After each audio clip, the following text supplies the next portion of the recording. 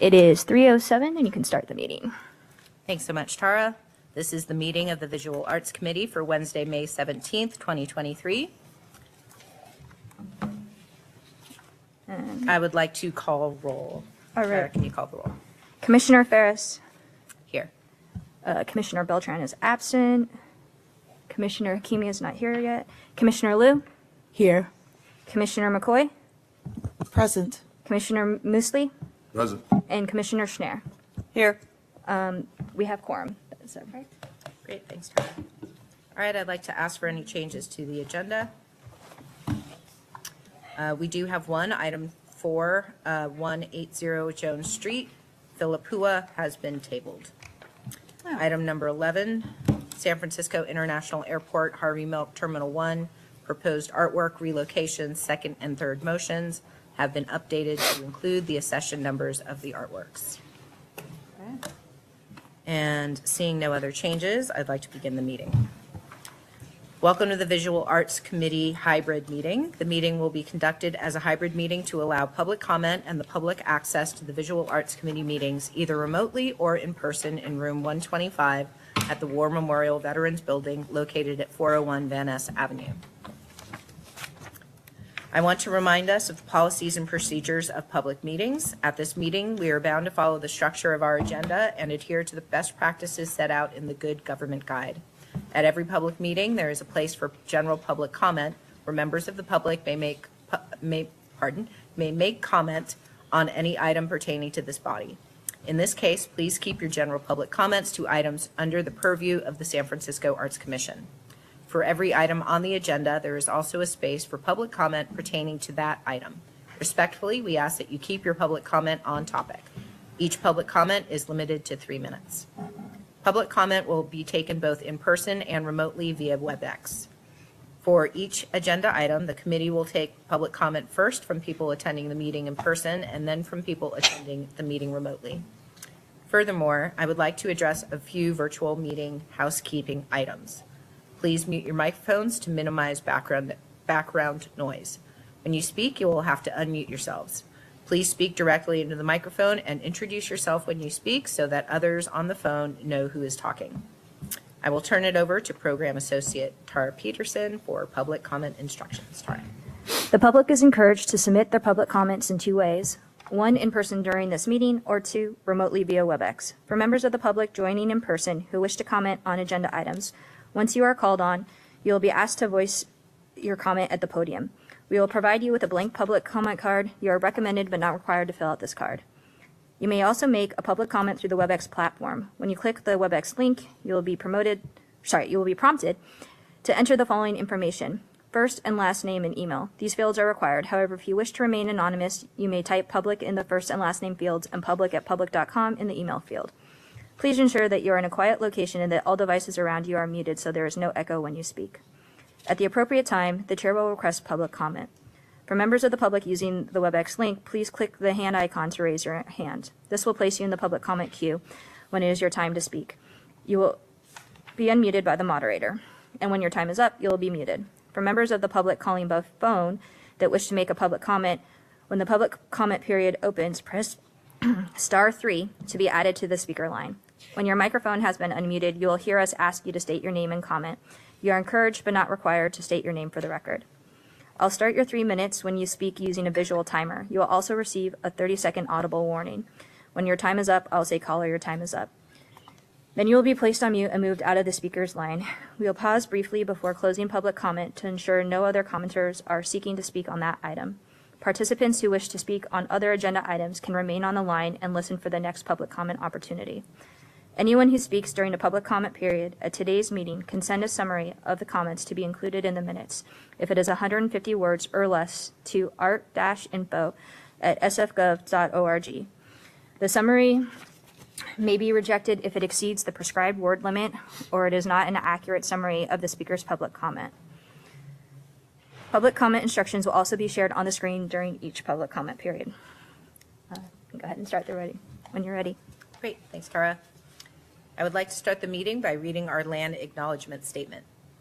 San Francisco Arts Commission acknowledges that we are on the unceded ancestral homeland of the Ramaytush Ohlone, who are the original inhabitants of the San Francisco Peninsula. As the indigenous stewards of this land and in accordance with their traditions, the Ramaytush Ohlone have never ceded, lost, nor forgotten their responsibilities as the caretakers of this place, as well as for all peoples who reside in their traditional territory. As guests, we recognize that we benefit from living and working on their traditional homeland. We wish to pay our respects by acknowledging the ancestors, elders, and relatives of the Ramaytush community and by affirming their sovereign rights as First Peoples. As a department dedicated to promoting a diverse and equitable arts and culture environment in San Francisco, we are committed to supporting the traditional and contemporary evolution of the American Indian community. I'd like to call item number 2. If you wish to make public comment on this item, you may now raise your hand to be added to the queue, and you will be called on at the appropriate time. Item number 2 is general public comment. This item is to allow members of the public to comment generally on the matters within the Commission's purview, as well as to suggest new agenda items for the Commission's consideration. I'd like to call for public comment. Is there any public comment on item number 2, general public comment? We'll be taking in-person public comments first. For those joining in person, please come to the public comment podium. For those joining remotely, please raise your hand if you're listening via WebEx. If you're listening by phone, please press *3 to be put in the queue. There does not seem to be any in-person public comment. I'll give it another few seconds for people to raise their hands.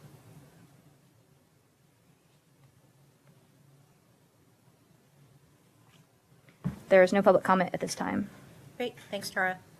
All right, let's call item number 3. If you wish to make public comment on this item, you may now raise your hand to be added to the queue, and you will be called on at the appropriate time. Item number 3 is the consent calendar. And we have several items on the consent calendar. I would like to call for commissioner discussion or comments. Seeing none, I would like to call for public comment. Is there any public comment? Was there any commissioner comment? No. Okay. Is there any public comment on item number 3, the consent calendar? We'll be taking in-person public comments first. For those joining in person, please proceed to the public comment podium. For those joining remotely, please raise your hand if you're listening via WebEx. If you're calling by phone, press *3 to be placed in the queue. Instructions are on the screen. Give it a few more seconds.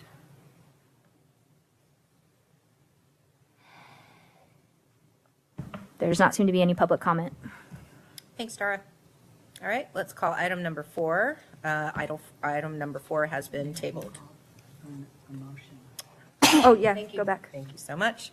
Sorry. Back to the consent calendar. Can I ask for a motion? So moved. Schneier. Second, McCoy. Thanks, commissioners. All those in favor say yay. Yay. Any nays? That passes unanimously. Great. Thanks, Tara. Thank you, Commissioner. All right, let's move on to item number 4. And item number 4, again, has been tabled. So we'll move on to item number 5.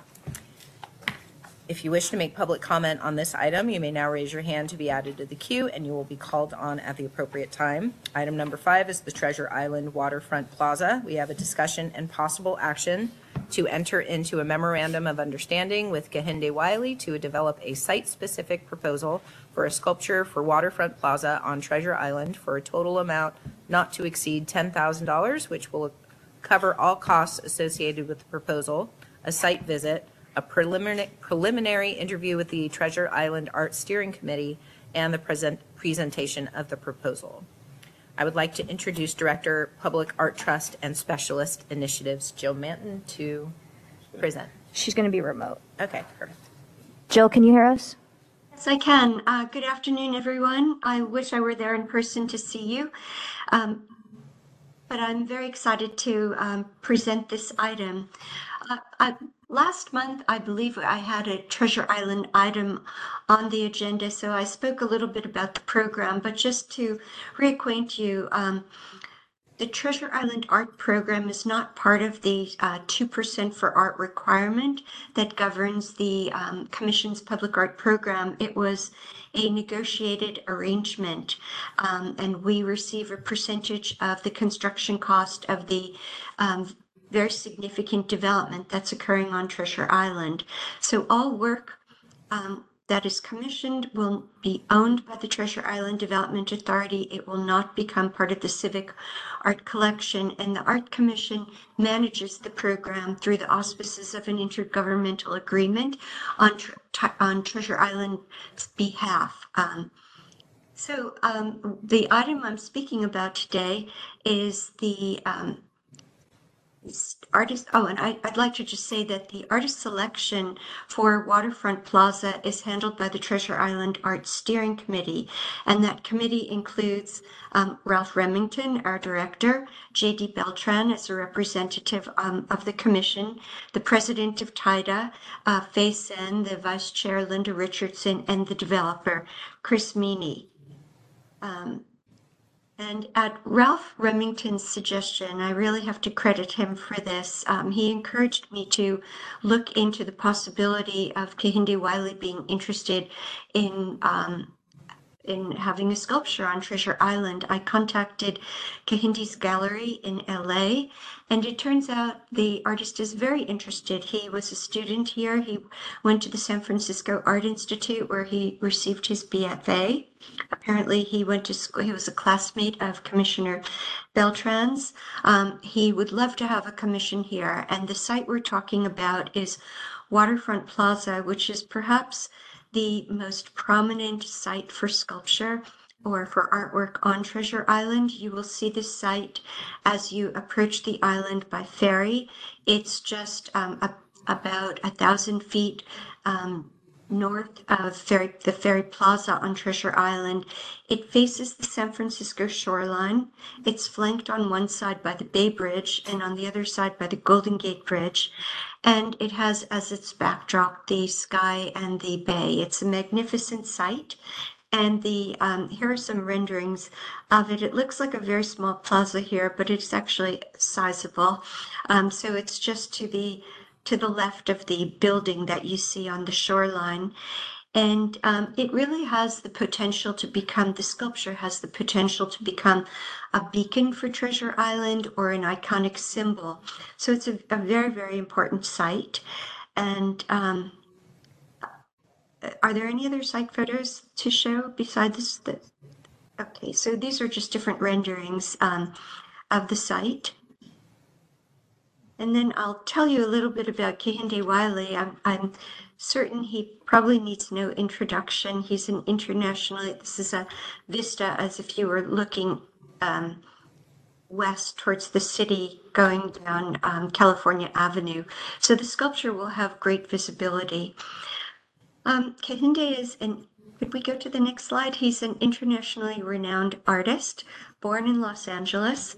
He is known for his heroic portraits of young African-American men who he's encountered on the streets, but perhaps he is best known for being selected to paint the portrait of President Barack Obama, which has been widely displayed.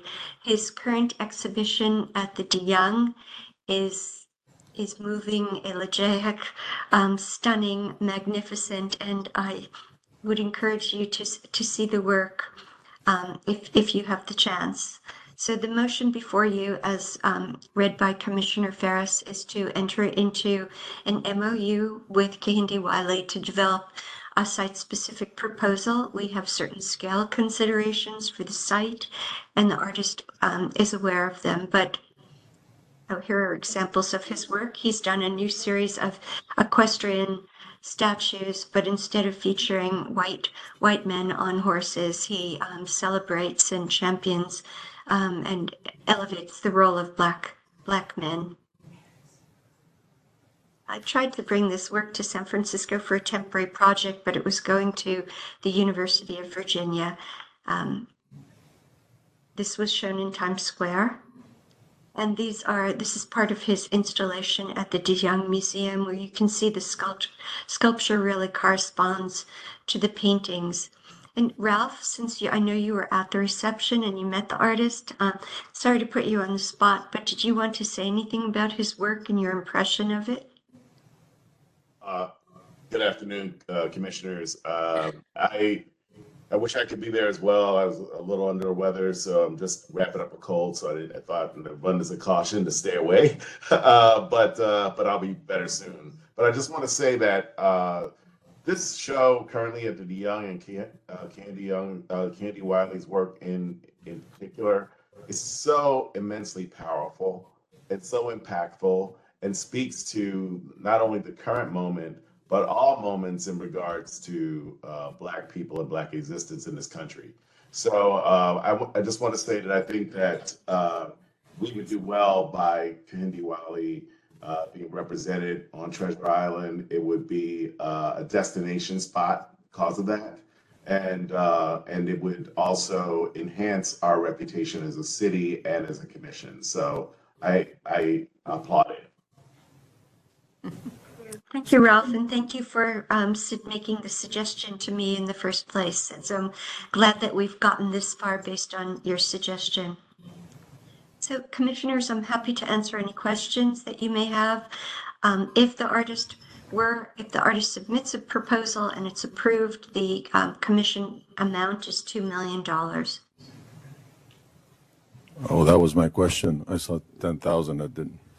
No, 10,000 is 10,000 merely for the for the proposal. concept. Okay. That's Yeah. also. That's- Hi, this is Commissioner McCoy here. Actually, I don't have a question. I'm just actually very excited about this, or having the opportunity of this type of artwork representing our city. I actually had the opportunity to go to the opening of the Art of War, which you saw in Times Square, and to witness people coming from all over the world to see this piece of work. That's really a statement and really telling of what our opportunity here in San Francisco is with a piece like this. Sorry, go ahead. No, go ahead. I also want to say I went to the show here in San Francisco, and it was actually mind-blowing to see how monuments are being reinterpreted in a very powerful way. And actually what you see here is nothing like in real life. Like when I couldn't believe the size of it. I couldn't be more excited to have something like this in Treasure Island. I would hope we have something like this in San Francisco at some point. Yes.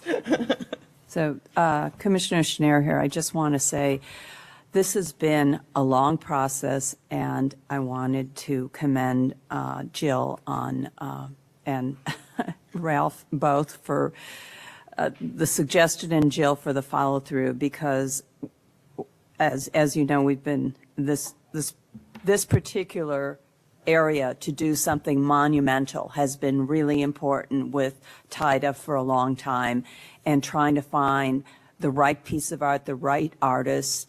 And I can't think of anything more perfect than to get Kehinde Wiley to do a piece there.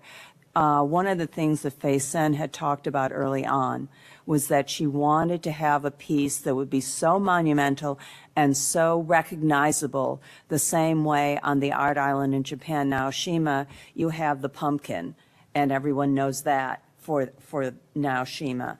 And we are going to have something even more monumental and better. We went to the opening, and we've been back to the show a few times because you keep dragging more people to see it because it's so incredible and so major.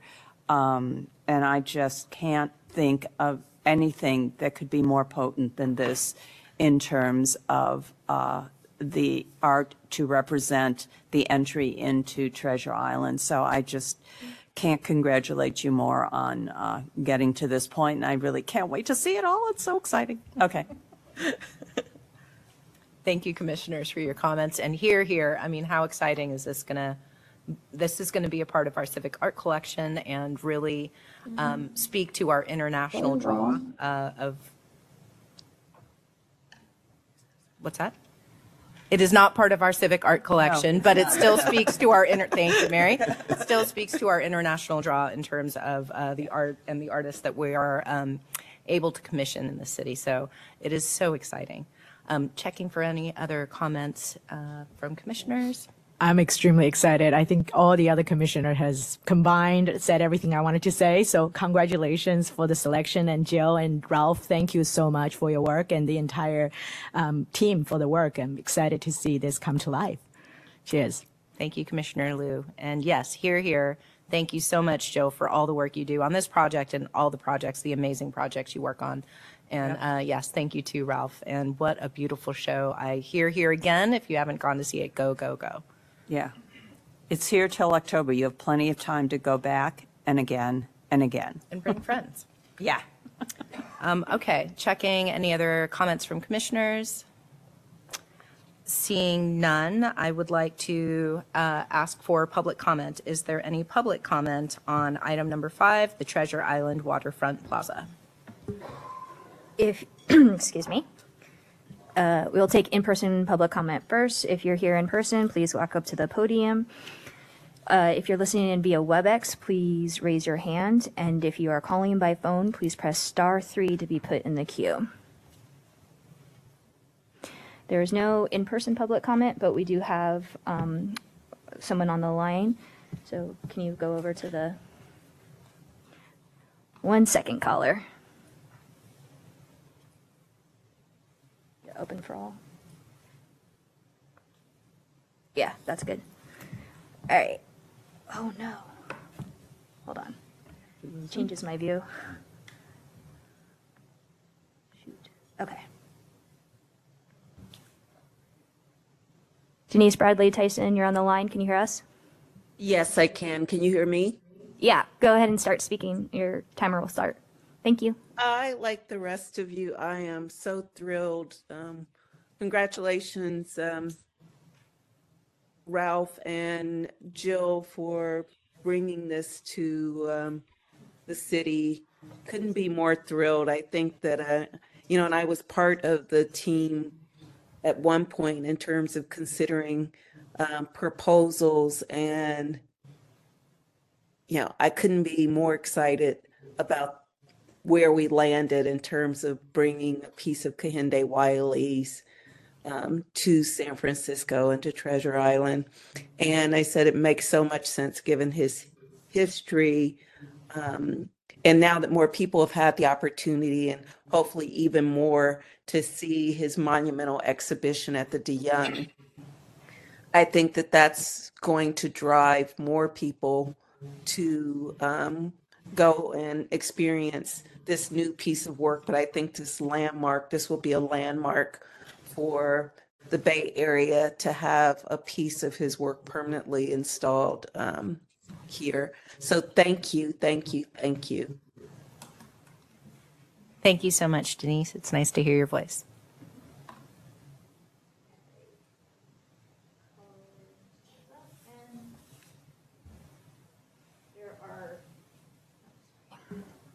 All right, there are no other hands up. So I think we can, there's no other public comment. We can move on. Okay, great. Thank you. All right, then I would like to ask for a motion. So moved, Commissioner Schneer. Second, Liu. Thank you, commissioners. And all those in favor say yay. Yay. Yay! And any nays? And it is a unanimous passing. Woohoo. Great. Thank you so much, commissioners. Thank you again, Jill. And Thank you, everyone. I'm thrilled. Thank you so much. Thank you. Yep, so are we. Thanks, everyone. Thank you so much. Thank you. Thank you.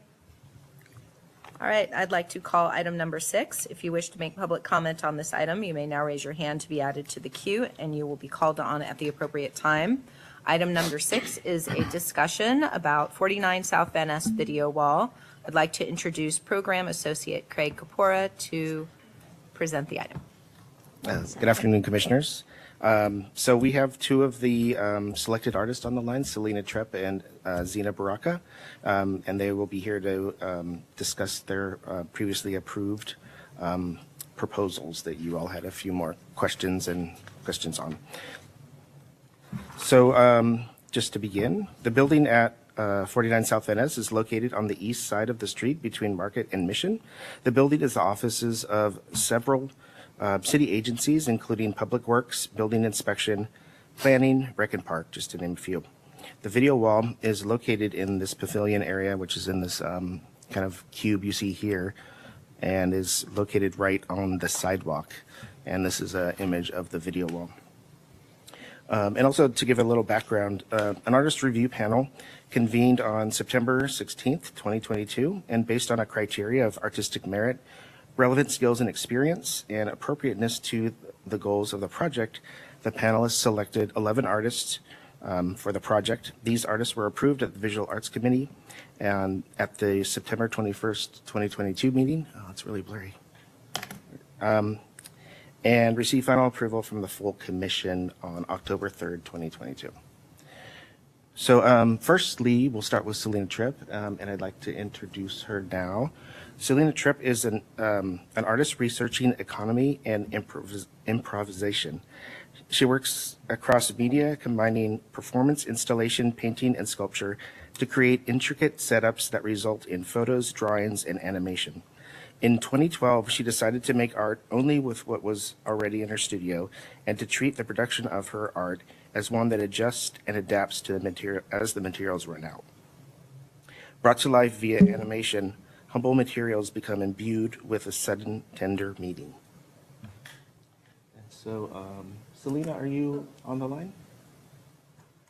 Yeah, I'm here. Hi. Okay. Hi. I'm going to play the video clip you had sent, and then we could have the discussion after that. Yeah, sounds great. Okay, great. Thank you.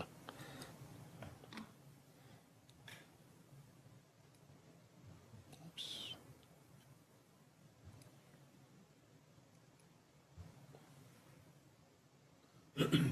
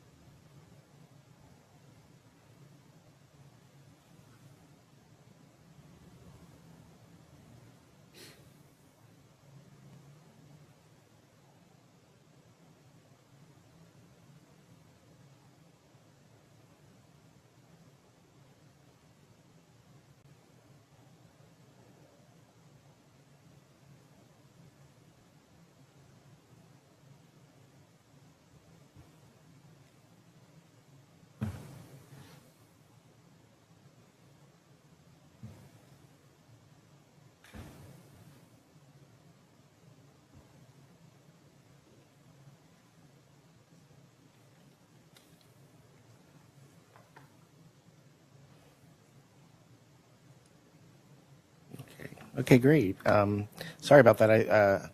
Selena, do you have the narrative on hand? I should have read that before the video, but or would you like me to read that? I have it. I'm Okay. sorry that I don't have my screen on, but I would have to restart my computer, it turns out. Oh, So, okay. Oh, that's fine. all right, here, I can read it to you. Dynamics of building and maintaining. The 49 South Van Ness building in which this film is will be displayed in houses the San Francisco Planning Department, the Department of Building Inspection, and the Department of Public Works. These are the city departments concerned with maintaining a livable environment for all in this shared urban space. They are the backbone. They handle the building and maintenance of the city. I want my piece to reflect this dynamic of building and maintaining that flows through the city. I will make a stop motion piece in which an organic feeling space transforms into a more angular environment. As the vistas morph one into the other, they are transformed by being carried forward and rebuilt. Each space is equally beautiful, mostly abstract, with moments of figuration. In general, the mood is optimistic. Nothing is forever in the constant flux of building and maintaining. Things happen or not. The space itself is alive. The implied time it takes place in is in dusk or dawn, the time of transition. All right, yeah. Cool. Thank you very much for that. So I'm I would say this is about 3/4 done at this point. And I showed you a wide format at first, which is the actual installation format, but I realized on small screens, it's really hard to get a sense for what it looks like. So I didn't know if you'd be like me on a computer or in the room with a projection. But it's very different seeing it large, because then the objects that seem really small right now actually have a real weight and a presence.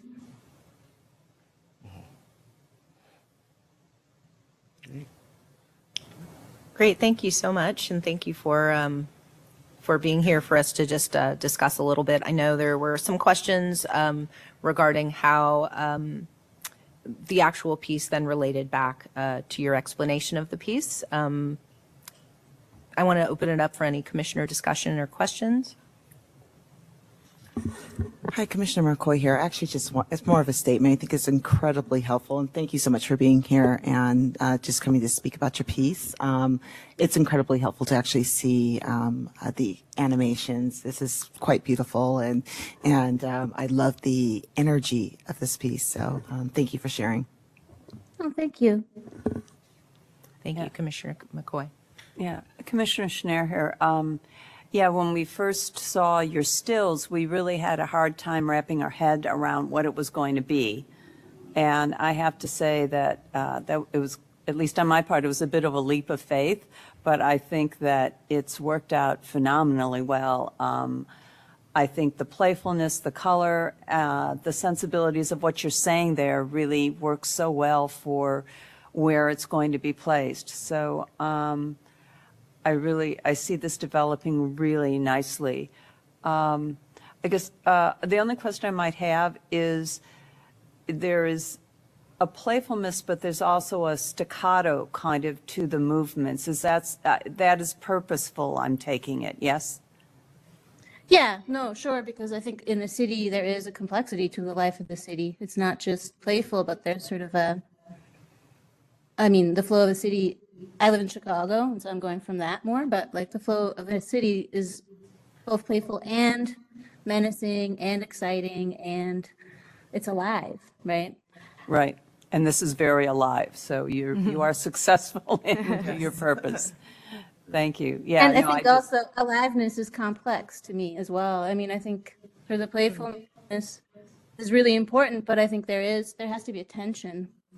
Yeah, no, it is complex. There's a lot going on, and it will absorb people as they're looking at it, because they're going to want to see it more than once, because there's so much to see. There's so much going on that they're going to want to, wait a minute, I want to see that again. Oh, that's how that works. Oh, this is from the other side, that type of stuff. So it's very, very thoughtfully done.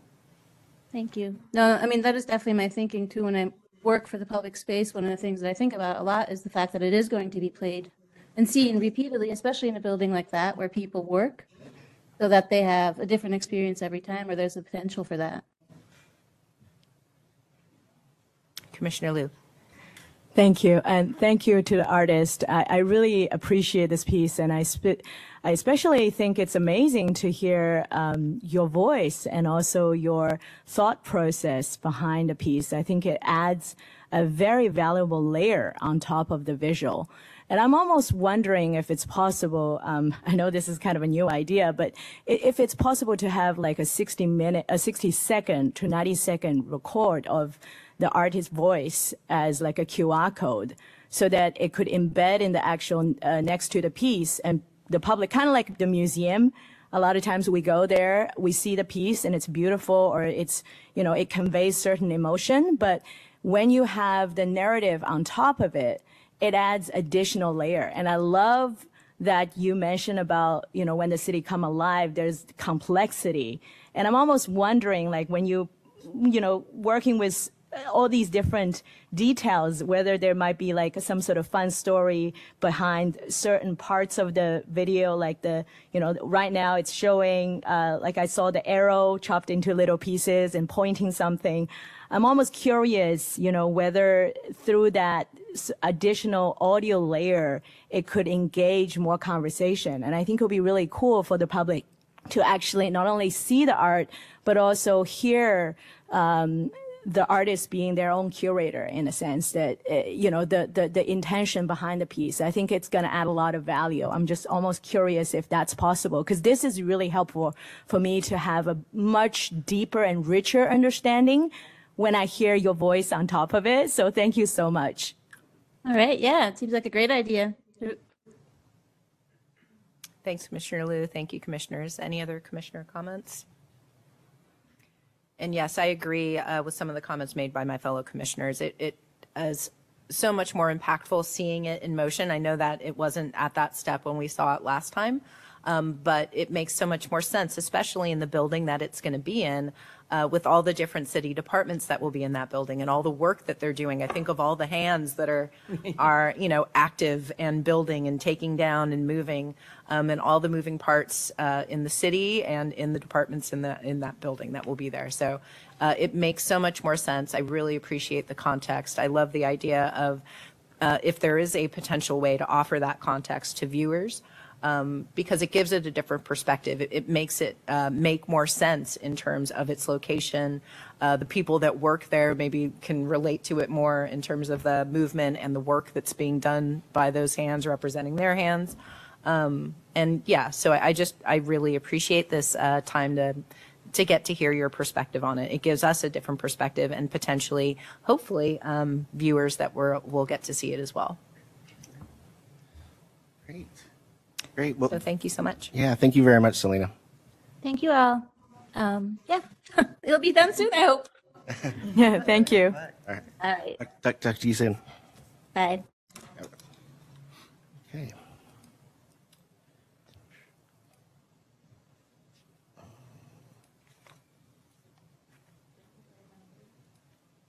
So now next we have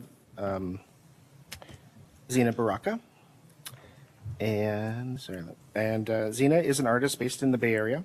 She has exhibited in numerous exhibitions and film festivals in the U.S. and internationally, including Catherine Clark Gallery in San Francisco, on the Salesforce Tower in San Francisco, Zaz Corner Jumbotron at Times Square, the Peabody Essex Museum in Massachusetts, and Asian Art Museum in San Francisco, just to name a few.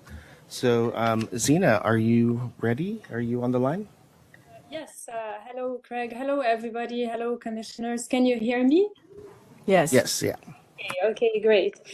So I'm just gonna jump right into it because we're, we have limited time. So let me.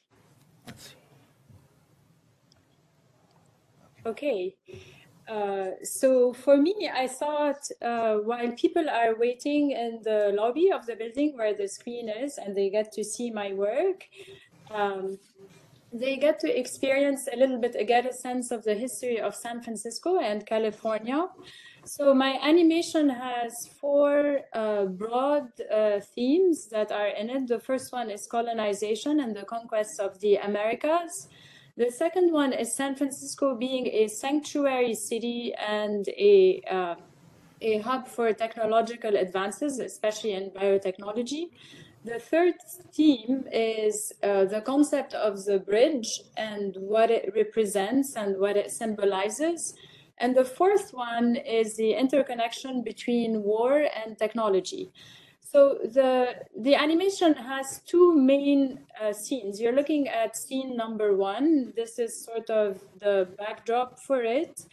And the plot is going to be about Queen Calafia traveling to Alhambra in Spain to encounter the European monarchs, Alhambra seat of power, to encounter the European monarchs. So Calafia is actually a fictional character. She comes from a novel that was written in 1500 by Garcia Rodriguez de Montalvo. And the novel basically said that the Spanish explorers left Spain and traveled to the west coast of the New World. They landed on this mythical island of California, after which supposedly California was named. And they fought Queen Calafia, who had a griffin, which you see here in the bottom row. So what I did is I actually reversed this story, because the story ends up with Calafia, Queen Calafia, marrying one of the knights and converting to Christianism. So what I did is I reversed that trip. Instead of the Spanish explorers coming to San Francisco, I had Queen Calafia actually travel to Spain to encounter the European monarchs and to prevent the conquest of the Americas. So that's how I sort of envisioned this. And so this is a sort of detail of this figure. I hope it's sort of clear on your vision. Just to talk very quickly about so the characters. They're extracted from different paintings by different artists from the 16th, 17th, and 18th century, and they're grouped together. So to talk more about my process, I use Photoshop, I extract these figures, and I do a digital collage. In the top row, you see the backdrop is Alhambra. The second row has a backdrop of a desert, and the bottom row has a backdrop of water. And this is to talk about trips overseas and to talk about the expeditions. This is also to symbolize that San Francisco is a cultural hub, and the structure of the bridge, this talks about cultural bridging, and also conceptually, it's a bridge to the past, also bridge to the future.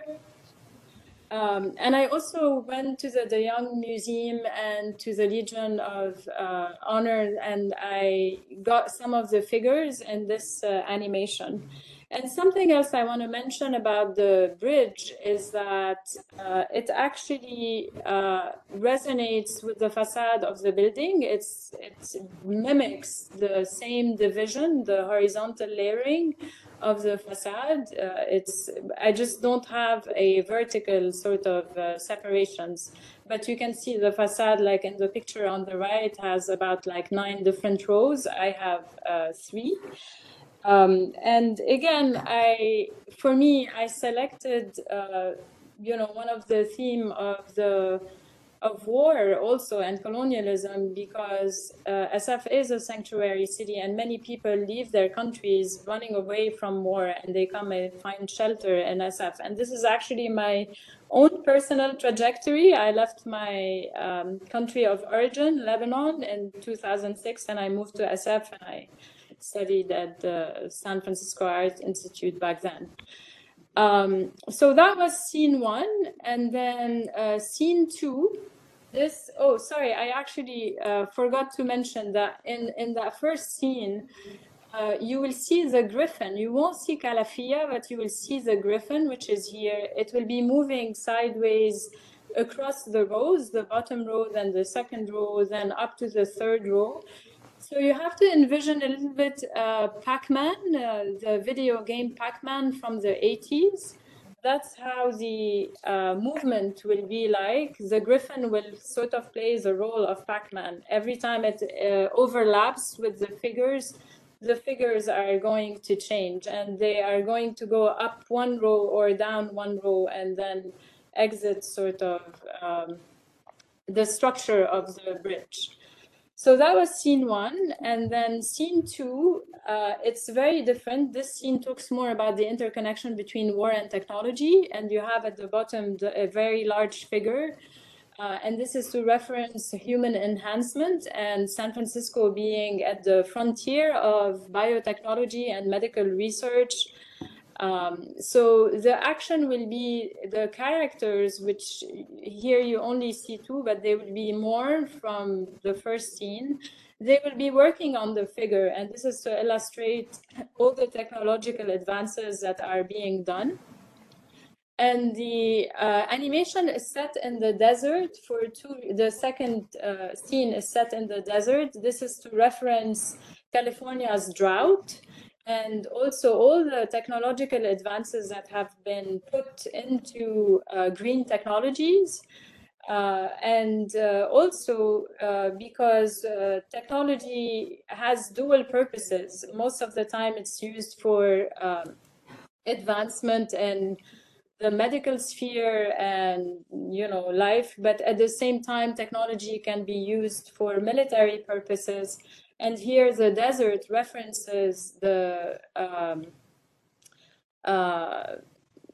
testing that has been done in deserts, military sort of testing, like the Mojave Desert in California has like hypersonic weapon testing and cyber weapon testing. This is it sort of fits two goals in one. Overall, the animation is also a development of a previous piece that I done on top of the Salesforce Tower. And this gives you an idea how the movement will be of stop motion. This is a piece that I've done in 2021 as part of Night Watch, a program by Catherine Clark and a lot of art organization in the city. And it references refugees. I have also dialogued with history through my work. I picked Assyrian figures and I extracted them from tablets, artifacts, and I put them on top of a tower. So in a way, it's a metaphor with how refugees are extracted from their own environment when they escape war. And they're on top of the tower, they watch the city. So there's a reversal of the refugees and immigrants watching the city versus instead of being watched. And last, I sort of want to end with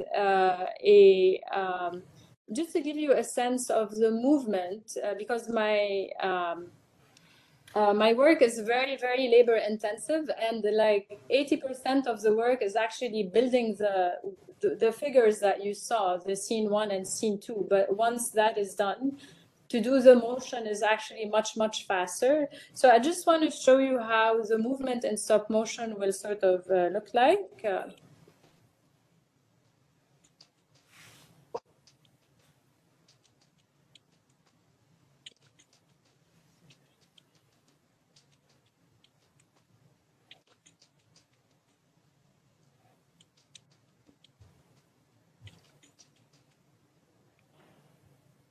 Okay, and so that sort of gives a sense of what movement will look like. I selected that segment of the dancing because it's very like sort of abrupt. It's not fluid, it's not continuous in terms of like video. And it's actually very hard to do belly dancing in stop motion.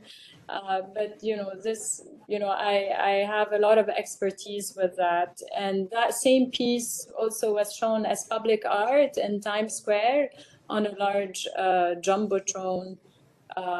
Just to give you also another example of my work in a different context. So that's it for my presentation, and thank you so much for watching, and I'm very happy to take any questions if you have any. Great. Thank you so much, Zena. And thank you for giving us more context and talking just about what your thoughts were behind the creation of this work. So I would like to open it up to commissioners if you have any questions and comments for Zena. I wanted to say, I just can't believe the amount of information that you're and research that you put into this, and more so what you suggested earlier about a little bit of a story, or to put the thing in context, or because this just really, it's amazing, look at it, like the amount of work, and it takes a long time. So yeah, I'm just taken back at how much effort is being put into this, and it looks really good. And thank you for your efforts. Thank you so much. I really appreciate giving me the chance to just elaborate a little bit more, because there's always a lot of layers with my work and a lot of research. I can go on for like an hour talking about the piece, but I just, of course, we just have a little bit of time. So thank you. Thank you. Thank you, Commissioner Mously.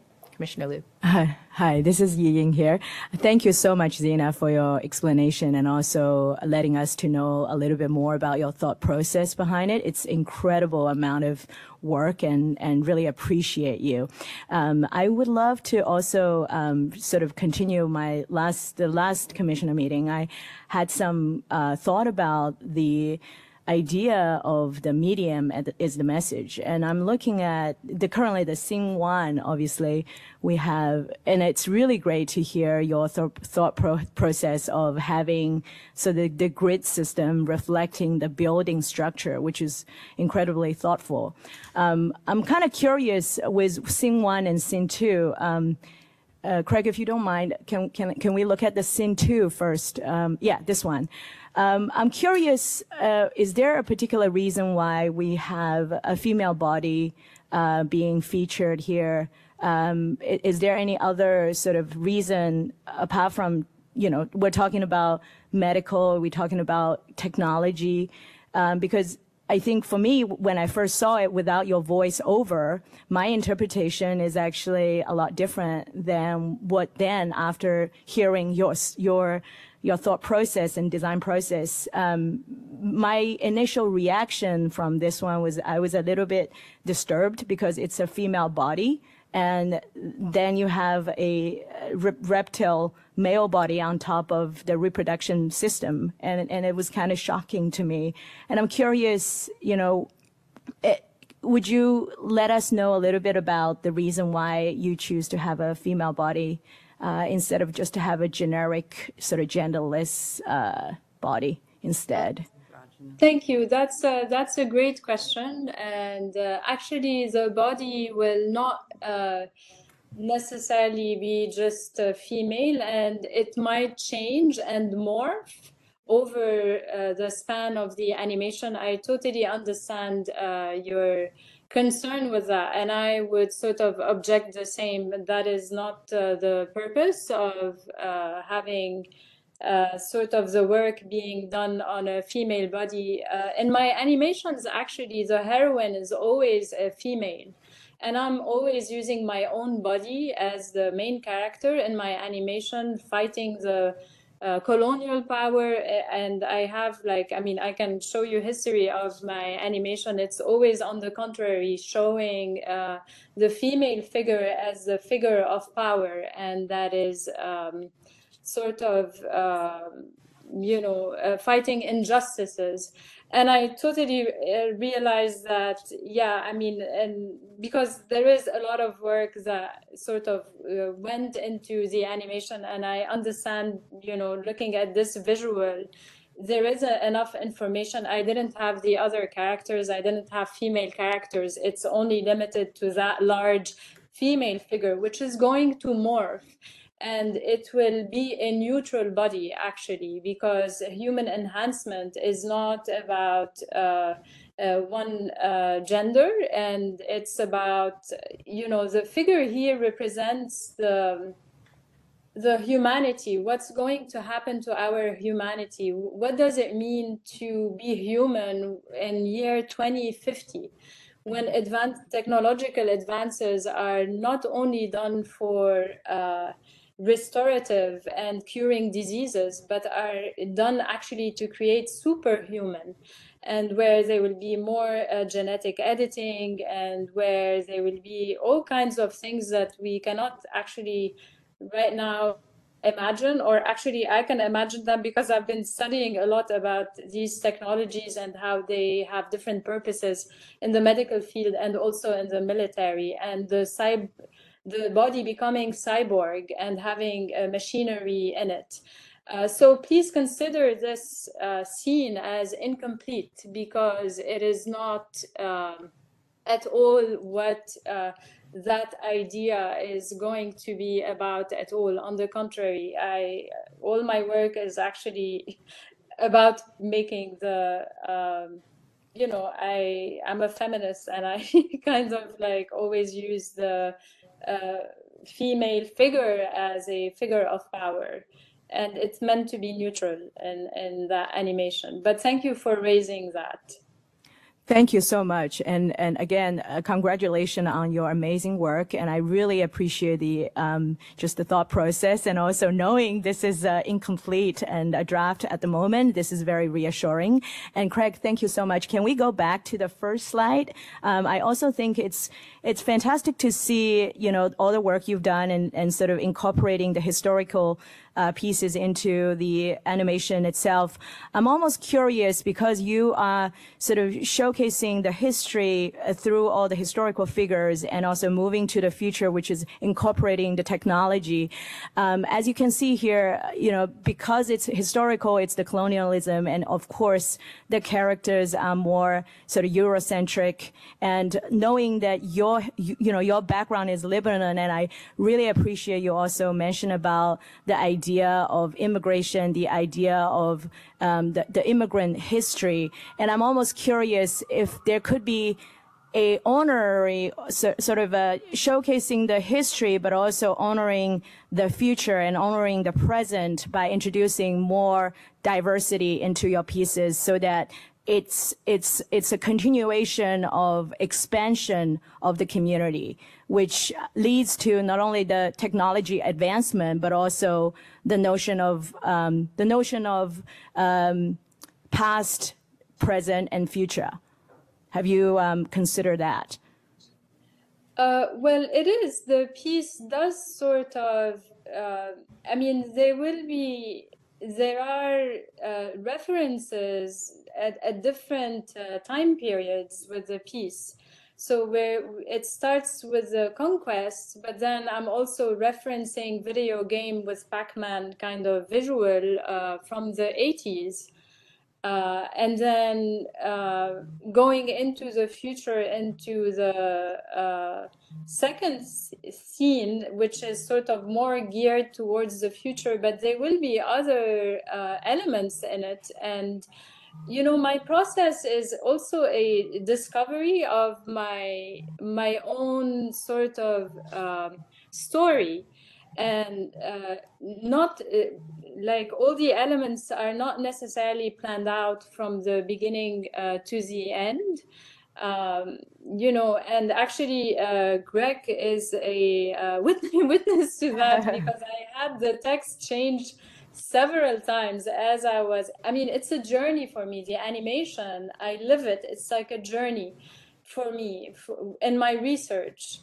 And it will sort of build up and incorporate different points in time, because there is also World War II that I and somewhere in between the first scene and the scene in the future. And that's why also the structure has 3 rows, and I'm also wondering but this is maybe too much information, if I should work out the rows in a different way, if these figures should also change, and, as they exit the scene, do I have other figures that are more into the present? But this is also very tricky, because who do I include and who do I not include? In fact, I initially wanted to set that trip of Calafia to have the encounter in San Francisco. Then I thought that it won't be a good idea because then I would be sort of going in an area that where I could be erasing other narratives, which I do not intend to. Instead, I had Calafia travel to Spain rather because I don't want to intrude on indigenous voices. Instead, I had Calafia go to Alhambra to prevent the conquest from the beginning. So these are the questions that I think about when I remove these characters and I replace them, which characters are they going to be and how complicated is that and whose histories am I referencing and what right do I have to, like, I don't want to colonize anybody else's history by my own story, right? So it's very sensitive in some ways, the choices of the characters. So these are the parameters the questions that every move I make, I think about if that makes sense or not. And that's why maybe you haven't seen also these figures that are more part of the presence, but there are incredible indigenous women who fought colonial power, and I didn't feel comfortable necessarily showcasing that. That's why I picked a fictional character that does not exist. It's a character from a novel, right? That is not real. And because that novel, The Adventures of Esplandian, that was published in 1500, that is thought to be the novels that encourage the conquests, and that people's, and this is after which California was sort of named after Queen Calafia. So, and then when I did the research, there are also a lot of different, there are different histories and there are intersecting histories. But again, it's about what am I showing on the screen for the viewer. And I also don't want to give a lesson in history to the viewer in the lobby. So that's why I also opted to reference the video game to make it in a more digestible, more entertaining sort of method of experiencing the piece. But that's, thank you I greatly appreciate this question because, that also helps my thought process going forward into the animation. And, it's helpful to know from an outside view how you experience the piece. So I'm very grateful for your question because it points to elements that I will continue to think about and see if there's a way to resolve them, possibly. Thank you so much, and so appreciate your detailed and very thoughtful thought process that you presented. Again, I think that I really appreciate the visual, just the beautiful visual that you have presented here. And from a viewer perspective, when I look at the piece, I don't necessarily would actually make the connection by looking at sort of the video game character. I wouldn't necessarily know this unless I hear you explaining or telling the story, right? So I do appreciate it, and potentially we'll have maybe a 60-second or 90-second opportunity for the artist to actually be their narrator to tell people about their thought process. But then going back to this idea of the medium is the message, I do think if it's possible, at all, I think it will be really helpful to actually introducing the indigenous element in it, because if we don't see the visual, we wouldn't necessarily have that connection right away. And I think that it is important to have the representation and making sure the ancestors are being seen. And so here, I think that I understand it it will be quite challenging for you to figure out the way to share the story from different perspectives. But I would love to invite you to have this opportunity to have the visuals to actually represent the totality of the spectrum of the history.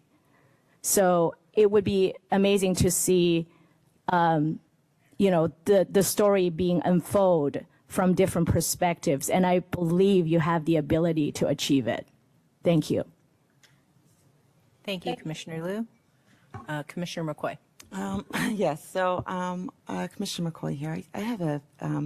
I agree with Commissioner Liu here. I think that there's an incredible amount of work here, but I think you're also tackling a large amount of subject matter in an incredible short period of time, and this is where the risk factor is for me. I'm going to be quite honest. When I see this visual here, I feel quite triggered. And without having the narrative and without understanding maybe having a larger indigenous presence, this visual for me, and I actually had to stand up to actually look to see if that bottom row, if that was I don't know who that, the picture of, I think it might be Columbus, but it looks like a hand is on a black child. And without... no, that is a son. Sorry, that is the son of that figure. It's not a son. Okay, thank you. But that's an example of taking a look at this and not actually seeing in the short amount of time, having enough time to understand it without having a response. So going back to the comment that Commissioner Liu said, I think this is exactly why it's extremely important to really have that Native Indigenous presence to help tell the story of what we're trying to overcome. Thank you. I'd like to add something too. I also think a little bit from my perspective is I come from a completely different world, right? So when I come here and I could relate to the artist as having a completely different background, a completely different history, and different history with colonization. And her interpretation is, to keep in mind, is this an interpretation of her world being colonized, and we were for a long time, and still is in a lot of places. So to keep an open mind with that too, that is an interpretation of another world, not just, these are all great suggestions, but also, I also like to keep that perspective, that we don't all have the same story. We all have different stories and different backgrounds.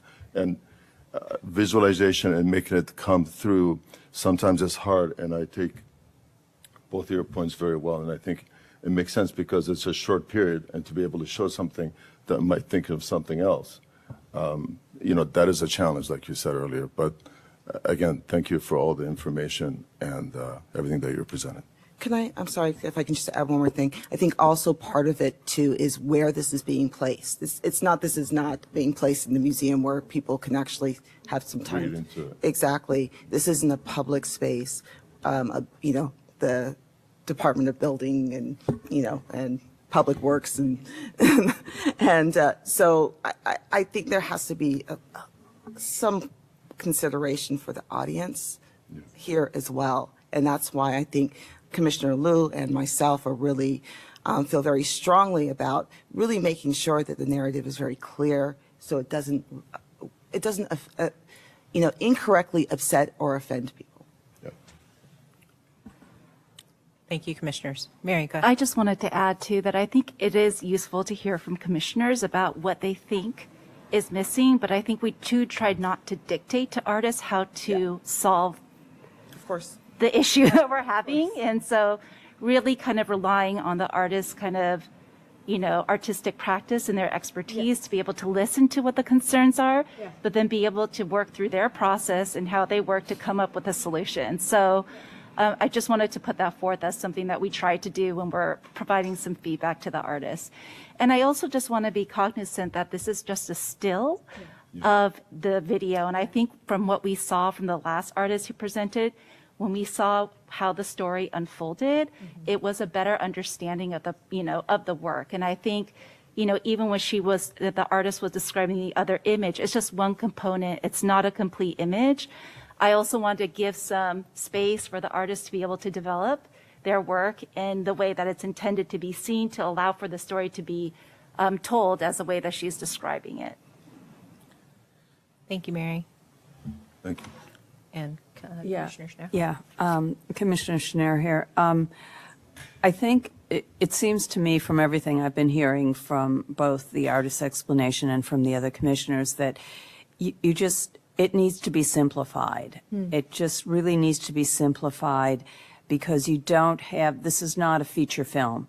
This is a few minutes. And if you need to think carefully about how best to get your point across of what you're trying to say as simply and directly as possible. And that's how I will leave it. Good point. Thank you, Commissioner Schneier. And yeah, to speak to the research that you did for this project, it's very clearly extensive. Yeah. And how then that translates to the viewer, I think that is maybe the conversation that we're having and the concern. And I think, if anything, this is where it's very important that we do have some context, potentially, if people are triggered by it or they have questions about it, how they can get a little bit more of a narrative and a perspective of what the artist is intending with their piece. One thing I think might be challenging for you, Zena, with all the information that you gave us and all the details, and it's really interesting, but how then we can, or how, sorry, you will be able to then condense that into something short enough that will give the viewer context for what is going on in the story that you are trying to tell. Checking any other commissioner comments. All right, thank you so much, Zena. Really Thank you so much, appreciate Zena. the conversation. Thank you. Thank you. Thank you so much. Okay. Bye. Okay.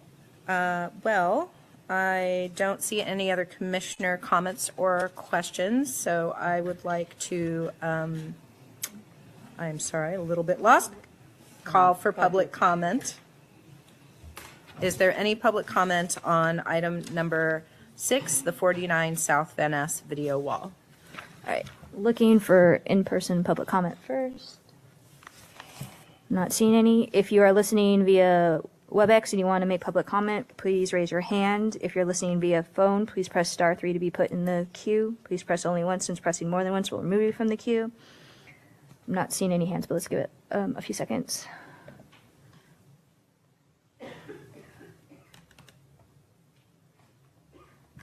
There is no public comment at this time. Okay, thank you so much. And thank you again to both of the artists for coming and having that conversation with us. All right, let's call item number 7. If you wish to make public comment on this item, you may now raise your hand to be added to the queue, and you will be called on at the appropriate time. Item number 7 is the Monuments and Memorials Advisory Committee. We have 2 discussions and possible actions. First, to approve the recommended edits to the policies and guidelines for the civic art collection of the City and County of San Francisco under the jurisdiction of the San Francisco Arts Commission. Second is to approve the findings and recommendations of the San Francisco Monuments and Memorial Advisory Committee, final report, May 2023.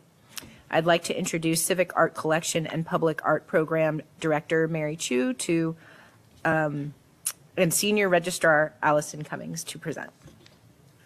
Thank you, commissioners. Thank you.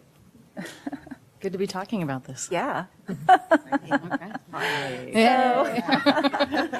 So we are really pleased to be here today presenting to you the outcome of a multi-year process that emerged from the events of June 2020 when 3 sculptures were taken down by protesters in Golden Gate Park.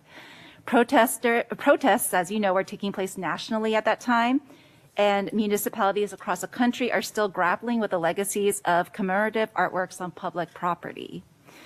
You may recall there was a mayoral directive from Mayor London Breed to the Arts Commission, the Human Rights Commission, and the Recreation and Parks Department to work with community to evaluate our public art and amend our current guidelines around monuments and memorials so that artworks in our civic art collection will reflect the values of the city. So today we are sharing our process, what we did and how and what we learned and recommendations for moving forward. And I will turn it over to my colleague, Allison. Well, thank you. Okay. So we're going to talk a little bit about this. As you see, you have the report in front of you, and it's pretty dense. There's a lot of information there. So we're doing our best to summarize, and we have time for questions at the end. So bear with us as we try to walk through this for you. I am going to start with a little bit of background and a quick review to give you some context of what we are talking about. There are 98 monuments and memorials in the Civic Art Collection, and these date from 1875 to 2023.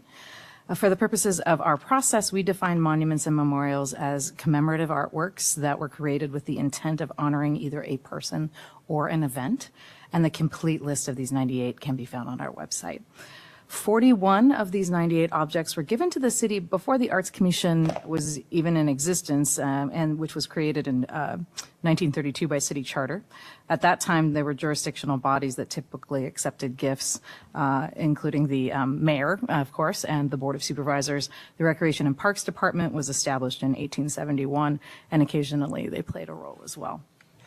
89 of the 98 objects were gifts to the city from various entities, so the majority of them. This includes, but is not limited to, wealthy patrons, community groups, and foreign governments. The remaining 9 objects on the list were commissioned via the Arts Commission public art process or otherwise legislated and paid for by the city.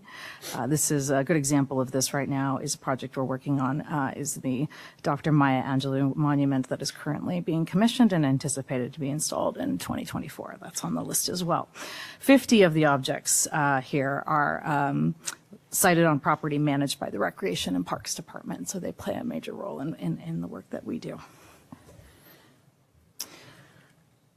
So with our partner departments, the San Francisco Human Rights Commission and the Recreation and Parks Department, we created the Monuments and Memorials Advisory Committee, which I'll refer to as the MMAC from here on, with a charge to examine the policies and guidelines we use to manage the Civic Art Collection. The MMAC is co-chaired by 3 department heads: Ralph Remington, Director of Cultural Affairs; Cheryl Davis, the Executive Director of the Human Rights Commission; and Phil Ginsberg, General Manager of the Recreation and Park Department. The composition of the actual committee is a combination of appointed seats and approved applicants, selected by SFAC staff and the committee's 3 co-chairs in coordination with the mayor's office. The selection process was developed to ensure that the committee was populated by community members with a range of knowledge and experience. We considered the following expertise: U.S. history, centered on Black, Indigenous, and people of color communities; San Francisco history, historic preservation, public art, deep experience and knowledge of BIPOC histories, art and cultural issues, and racial justice and reparation. Other municipalities have undertaken similar efforts as San Francisco, but our approach is unique in that there's intense focus on bringing community members to the table to have this discussion with us from the outset, and then an additional focus on making changes to actual policy that will affect how we do our work moving forward. We did a competitive RFP process, and Forecast Public Art was selected to facilitate MMAC meetings as well as opportunities for community comment, and they developed the recommendations for the Arts Commission to take in for future phases of work. Okay, it was a extensive process. Forecast began work on the project in September 2021. There were 7 MMAC meetings and 2 community meetings facilitated over the course of the project. Skip forward here, and I know these are a little difficult to read on the screen, but they are in front of you as well. The committee began by developing a set of grounding principles, which are values that ultimately informed what needed to be reevaluated and improved in the Arts Commission's policies and guidelines. Here you can see the final grounding principles, which were carried throughout the process and informed the decision-making that the team made: power, complexity, justice, and representation. And again, I invite you to look in more detail at the report on those. So the committee then proceeded to review and provide feedback on the policies and guidelines document and develop additional recommendations. The committee assisted in the development and implementation of a community outreach plan, then incorporated community feedback into the final amendments to the policies and guidelines and the final recommendations of the committee. Community engagement opportunities included 2 public feedback sessions, as I mentioned, dedicated phone and email lines for the public to submit comment, and a community-wide survey conducted in English, Spanish, Filipino, and Chinese. A total of 36 community members attended the public feedback sessions. 24 comment responses were collected via email and phone, and the community survey garnered 679 responses. The survey contained 6 multiple choice questions with options for additional comments and 6 fill-in-the-blank and/or short answer questions. The survey in its entirety is in the report. So respondents had an option to provide demographic information, but it was not required. While the overall demographics collected from respondents are in line with a breakdown of San Francisco's demographics, there is more work to do to engage with communities not represented. Specifically, and this was a big takeaway from the work that we did, specifically, we need to be more varied in our approach and tailor outreach to the unique needs of certain communities in order to prioritize underrepresented voices. Our data shows that there are variable solutions, and each monument or memorial needs its own evaluation process. There is no one-size-fits-all approach. A majority of respondents conclude that each monument and memorial should be addressed on a case-by-case basis, and there is no one action that should be taken for all monuments.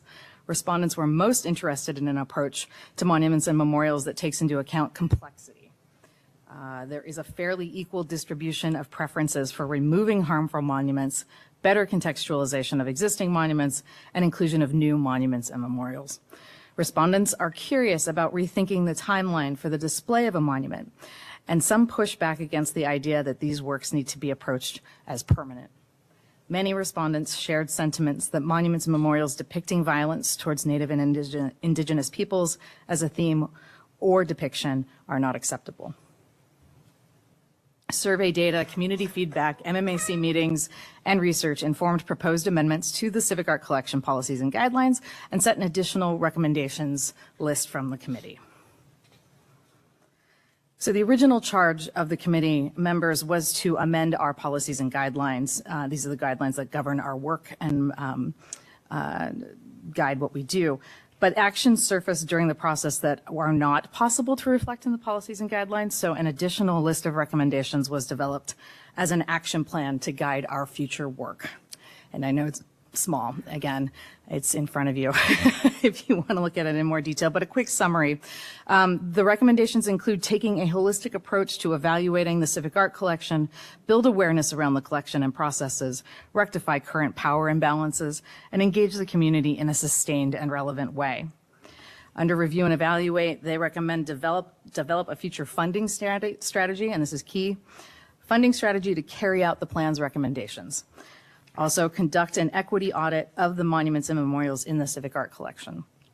Under engage and build awareness, develop a standardized communications process with community members, utilizing results from the equity audit, build awareness with members of the public around the complexities of the monuments and memorials in the collection, and actively work with community to reimagine what monuments and memorials can do and be.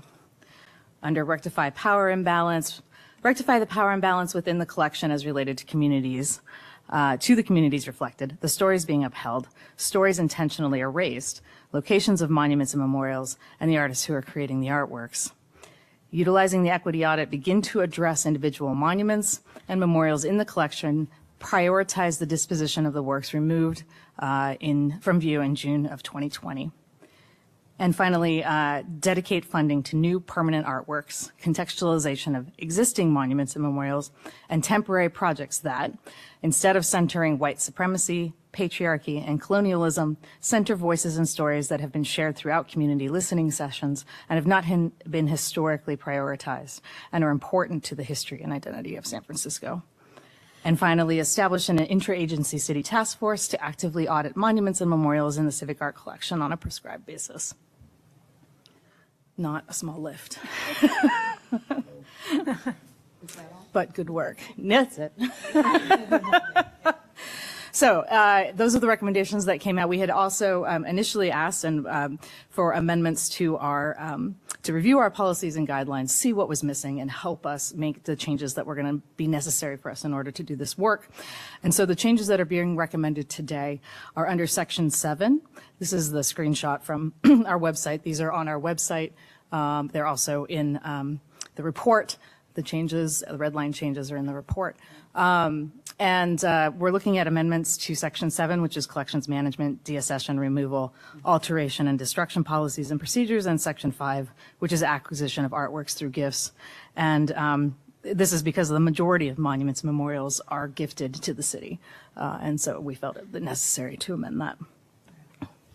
Finally, on this end of things, this is I'll just make this one as quick as possible, but just to explain that our guidelines and policies really do affect the work that we do. This is a process diagram of what would happen if we were to take on looking at a particular monument or memorial for removal or relocation or contextualization or in some part of the process. And you can see the text in color and bold denotes the areas that we're really changing how we would approach this. And the key takeaways here are we would come to the VAC, we would come to you with a report, and that report would include things like a city attorney's opinion, our rationale, community opinions, and for the cases of monuments and memorials, we're adding that there has to be a public outreach process as a function of that analysis.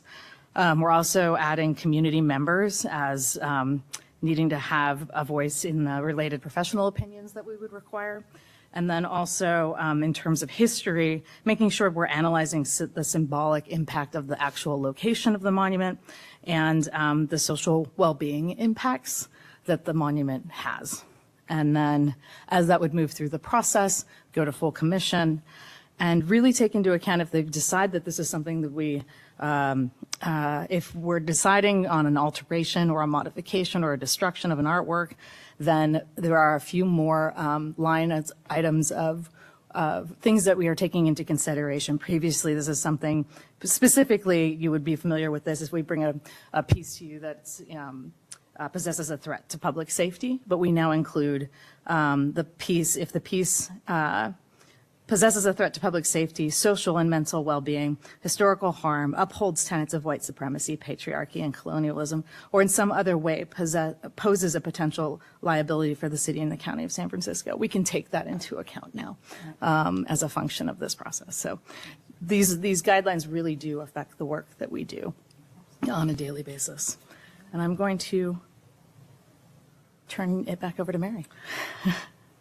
Great. So I just wanted to take a moment to thank all of those who have participated in this process. So first to our co-chairs for their leadership, to our MAC members for their insight, their outreach to the communities, and for engaging in difficult and oftentimes painful conversations in this process, to our amazing consultants from Forecast Public Art, Jen Crava, Mallory Nizam, and our local community outreach consultant, Annalisa Escobedo. And then last but certainly not least is our staff, in particular our working group, who met weekly with our consultants throughout this process.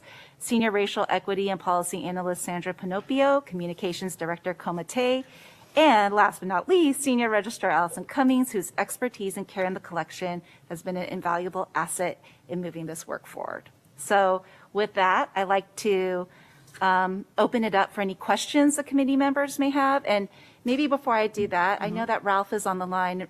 Ralph is one of our co-chairs. Ralph, did you want to say anything? Thank you, Mary.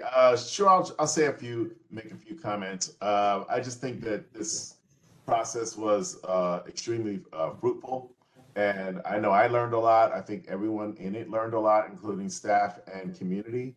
And it was, as Mary said, at times painful. There were painful conversations, in-depth conversations about not only San Francisco, but the history of all marginalized and disenfranchised people in the United States of America. And San Francisco being one of the major ports of entry for some of those people. So this was an immensely rewarding process, probably one of the most rewarding processes I've had in my career as far as making policy, and I encourage you to support it. So thank you so much, Mary, and thanks to all the staff for all their tremendous work on this, particularly Mary and Allison. Thank you. And, Thanks so much. and Sandra Pinopio, I should add. Thank you. Thanks so much, Ralph. Thanks, Mary, and thank you, Allison. And congratulations. This has been a long time coming. This is hard work. This is important work. I'm so glad to see that you guys have gotten to the other end of it. I know that it was a long process. So congratulations and a heartfelt thank you from the City of San Francisco. This is work that needed to be done. All right.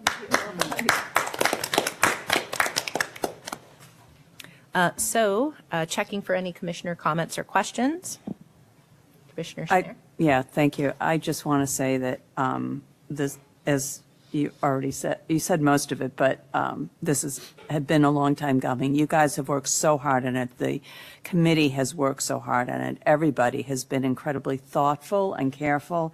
And I have to say, looking through this document, it is apparent that you have tried to think of absolutely everything you can in terms of a way to move forward with it without making it so cumbersome that nothing gets done, but keeping intact so all voices are heard as different monuments and memorials will move forward. So I congratulate everybody with this huge, huge amount of work that was done over this period of time. And I thank you heartily for it. Commissioner McCoy? Yes, thank you. Again, I'm going to echo my fellow commissioners' comments on the incredible amount of work, and I'm really thank you for sending this information, because I did spend some time reviewing all of this in advance, because this is I think quite a sensitive category, and there's lots of thoughts, and I can't even imagine really trying to funnel all of this information and really come up with strategy and guidelines that work for everybody. This is one of these spaces where everybody will never completely align, so it is very difficult. One of the questions that I had regarding the monuments, I read through the survey questions, I've read through a lot of the discovery, but is there going to be any difference in the consideration of where monuments are placed? Yeah, is that? You mean future? Yeah, or new monuments. New monuments. The where they're placed, because what I've noticed is certain zip codes get monuments. Absolutely. Is there going to be any equity consideration in how monuments are being placed in the future? Yes. Right? That's the short answer. I mean, I think it's referenced a few times in the report. Okay. It came up in conversation at our meetings. It came up in the survey data as well. And location being and called out by community, right? The same thing you just said. Yes, they're located in Golden Gate Park, and they're located along Market Street, and that's the bulk of it. Yeah, exactly. And a lot of that has to do with, the growth of the city, right? Because a lot of them were placed before the 1950s, right? And so there's that aspect to it. But I think it is called out in here as a priority, as a function of the guidelines, that when considering a new gift, location is one of the things that has to be analyzed, not only in the sense of, does this community want this? What does it speak to the community? And is this the appropriate place to put it? And also talking about the diversity of locations in the city and prioritizing spaces that do not historically have not only monuments and memorials, but public art. Yeah. Yeah. Okay. And is there or will there be a plan specifically around placement? Or is that going to kind of happen as new gifts come or new monuments come into play? Because I think that's where I was struggling, really understanding like how that would be actioned. Yeah, I mean, I think it depends on what, it's hard for us to anticipate what gifts are going to come to the city, and then what the content will be, how it relates to which community. So I think we are mindful that, we do want a more dispersed group of monuments and memorials in neighborhoods that don't historically have it. But I do think that it depends on what the nature of the gift is and where, it makes most sense within the context of the city. I hope that makes sense. That makes sense. I didn't know Okay, if there was any okay. further. I mean, I think in further- terms of scenarios, of course, where things are being either commissioned by the Arts Commission itself or the city itself, or funding that is provided to do the creation of new works, we certainly have more control. And obviously, our hope is that the equity audit will show what is missing from the collection, and us, can make some plans moving forward that, not only is it missing in thought and story, but it's missing geographically as well. Yeah. Thank you. That's exactly what I was hoping to hear. Thank you. Got there. And I just want to add, it seems that this puts in place the opportunity to have those discussions in a way that they weren't being had before. Exactly. That's correct. You've made it part of the process. That's right. So that these kinds of things will be thoughtfully looked at. Right. That's right. Commissioner Liu? Thank you. I just want to congratulate the team and thank you so much for the tremendous effort. And it's also really great to see different commissions are working together with the Park and Rec and different commissioners from across the board collaborating together. So thank you again so much for your effort. Thank you, commissioners, for your comments. Looking for any other commissioner comments, questions? And seeing none, I would like to call for public comment. Is there any public comment on item number 7, the Monuments and Memorials Advisory Committee? All right. I'm looking for in-person public comment first. I do not see any in person. For those on the line via WebEx, please raise your hand. Those on the phone who would like to make public comment, please press star 3.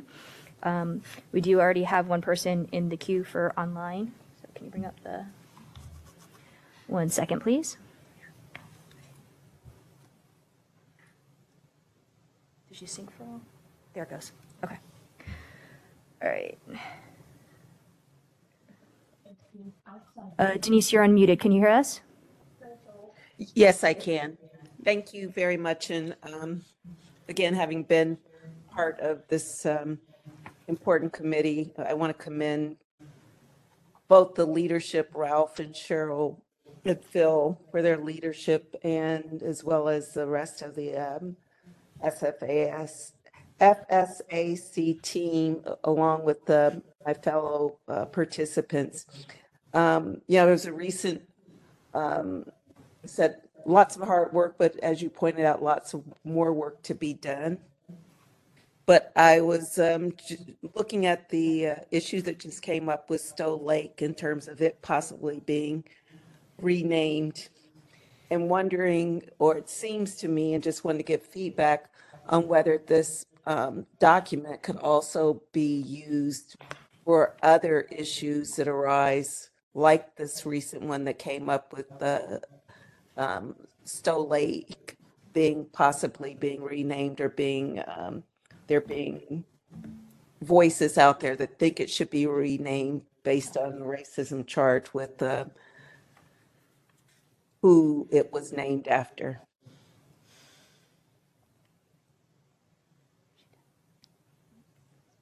Are you done? Yes. Okay. Thank you for your public comment. No, sorry. No, thank you. Thank you so much for your comment, Denise. I'm not seeing any other hands, but let's give it a few more seconds. Again, if you're logged in via WebEx, you need to raise your hand. And if you're on the phone, you need to press star 3 to be put in the queue.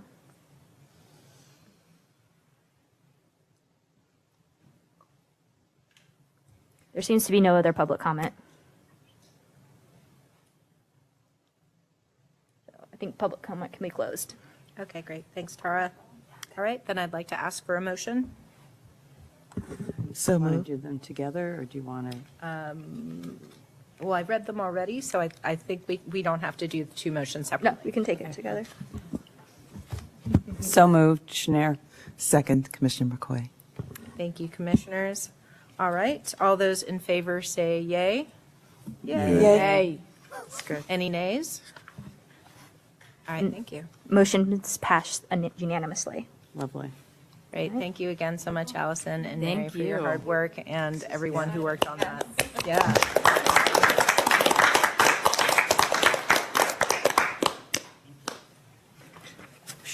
All right, let's move to item number 8, the Central Subway Yerba Buena Moscone Station.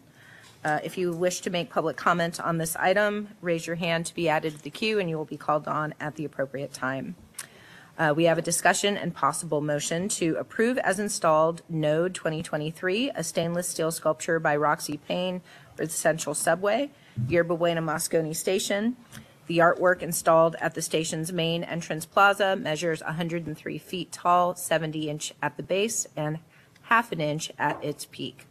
I'd like to introduce Senior Project Manager Jackie Von Tresckow to present the item. Jackie. Thank you, Commissioner Ferris. Hi, Commissioners. Good to be here. I'm excited to present this item, 12 years in the making. I'm going to go ahead and scroll to the next slide here. So I am presenting as installed the sculpture titled Node by artist Roxy Payne, which was installed a couple of weeks ago on the public plaza in front of the Yerba Buena Moscone Station at 4th and Clementina Street. This slide shows the location of the station and the original artist design rendering, so you can get a sense of where it is in our fair city. And I'm going to just scroll through some images of the artwork that were recently taken by our photographer, Ethan Kaplan. So as I mentioned, this project has been almost 12 years in the making. The RFQ for this project was issued in June of 2013, and the artist went under contract in August of 2014. Node was installed in the very early morning hours of Sunday, April 23rd by the amazing crews of Attal Fine Art Services, Sheedy Drayage Company, and Bollinger Atelier, the artwork fabricator. According to the artist, quote, "This entity imagines the ground beneath the city with its vast network of tunnels, water and sewer lines, electrical and communication cables as an enormous bioindustrial rhizomatic organism with node emerging from a confluence growing outward to seek light and nutrients." As mentioned, the sculpture stands at approximately 103 feet tall and tapers from a diameter of 70 inches at its base to a half an inch at its peak, establishing a connection of earth to sky, people to station, and sculpture to city. It is now the tallest freestanding sculpture in San Francisco. Yeah. Wow. So these are just some images of the artwork as installed. So cool. So yes, seeking your approval of the artwork as installed today. Approved. This should hopefully is an easy one. I have to call the motion first. It's amazing. Oh gosh, it's so cool looking. I can't wait to go see it. There have been so many positive comments and tributes to it already. I just think this is a major winner. Very excited. Yeah. That it finally got done and that it is getting such a wonderful reception. Commissioner McCoy. I think it's actually fantastic. I actually on purpose drive by it. So I must have been. So I select that route home. Any other comments from commissioners? Any questions? I just wish there's more big visual things in the city that really draws people to locations. Yeah. You know, it's kind of, Yep. so this is great. This is Absolutely. Right. And hear to that comment. I mean, all the art that we look at, all the art that comes across our table is amazing. This is amazing. I mean, it's just so dynamic, and I think it's so different than most of the art that we commission. And I think it's really eye-catching. In one of the pictures, you could see somebody leaning That's back and exactly trying to look up. Right. Yeah. So yeah, it's great to see it finally in place. So congratulations, team, for doing that. And I know it's been a long time coming. It Took many staff members over many years, only one small piece, To all the old staff and all the new staff Yep. who saw it through, I just have a quick question, and I'm sure you guys have gone through this. I'm just curious. How does the wind react on that? Well, it is structurally engineered. So this was reviewed in detail by a structural engineer, and that of course factored into his fabrication. There's also a complex grounding system underneath the base of the sculpture because, as you might imagine, it could attract some lightning strikes. So that was also factored into the design and engineering of the sculpture as well. So it will withstand all that San Francisco has to offer in terms of weather and other environmental conditions. That's fantastic. So no moving with the wind. Let's hope not. I mean, there might be some level of flex. I mean, that's what, Okay. It's not going to tip over. Right, not major movement. Okay. But you have to find out, does it have a base isolator on it so it will move in an earthquake? I mean, all the seismic teasing. I hope that all those considerations are taken into account. Yeah. Well, I look forward to the lightning strike pictures that there are taller buildings in the area, so. Well, it's beautiful, and congratulations again. Thank you. All right, any other commissioner questions or comments? And seeing none, I'd like to call for public comment. Is there any public comment on item number 8, the Central Subway, Yerba Buena, Moscone Station, Roxy Payne? Looking for in-person public comment first. Seeing none, if you are logged in via the WebEx app, please raise your hand. If you're listening via phone, please press *3 to be put in the queue. Please press only once, and pressing more than once will remove you from the queue. I'm not seeing any public comment. Let's give it another 10 seconds.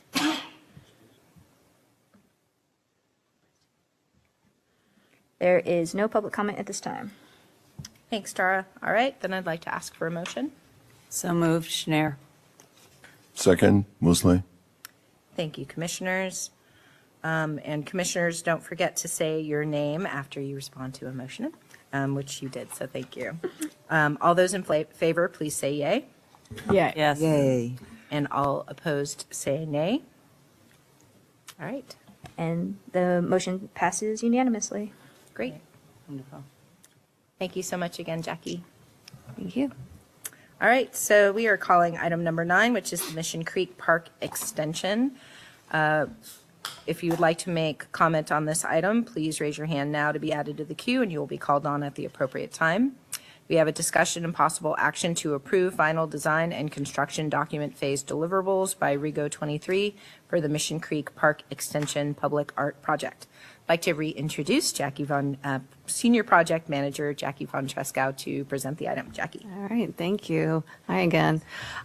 So I'm here now to present the final design for Rigo 23's artwork for the Mission Creek Park Extension Public Art Project. I'm also joined by Rigo, who's on the line, who will be available to answer questions at the conclusion of the presentation, should you have any. To start off, just to give a quick background about this project, for those who are not familiar from the last time it was brought before you. Mission Creek Park is located near Oracle Ballpark. It's an open green space located on the north and south side of Mission Creek within the Mission Bay South redevelopment area. The park is a host to a diversity of users. Mission Creek has been home to a thriving multi-generational houseboat community since the early 70s. And Mission Bay, as you're all probably aware, is host to a wide variety of commercial and residential buildings ranging from UCSF Mission Bay to the soon-to-be-built Mission Bay Public Elementary School, which will be located across from the Public Art Project site highlighted in this slide here in the traffic circle in Area 14. Later this year, our project client, the Office of Community Investments and Infrastructure, along with its development consultant, the Mission Bay Development Group, will begin construction on an extension of the existing Mission Creek Park southwards to create an additional 3¼ acres of recreational open space west of the Mission Creek Park Pavilion. Designed by Surface Design, Inc., the Mission Creek Park Extension, which they call P2 and P8, will incorporate many of the design elements already found at Mission Creek Park, including dedicated bicycling and walking paths, informal areas for sitting and gathering, and of course, extensive native planting. The design of this new extension also calls for preserving the character and feel of an existing public park called Huffaker Park, which currently houses a community garden that will be expanded and improved as part of this new design. The goals of the new artwork for Mission Creek Park are that it's inspired by and responsive to and integrated with the site, is appropriate in scale, and has a visual impact from a distance. This is a quick overview of our process to date. In June of 2021, we issued the RFQ for this project. Artist selection was from August 2021 to January 2022.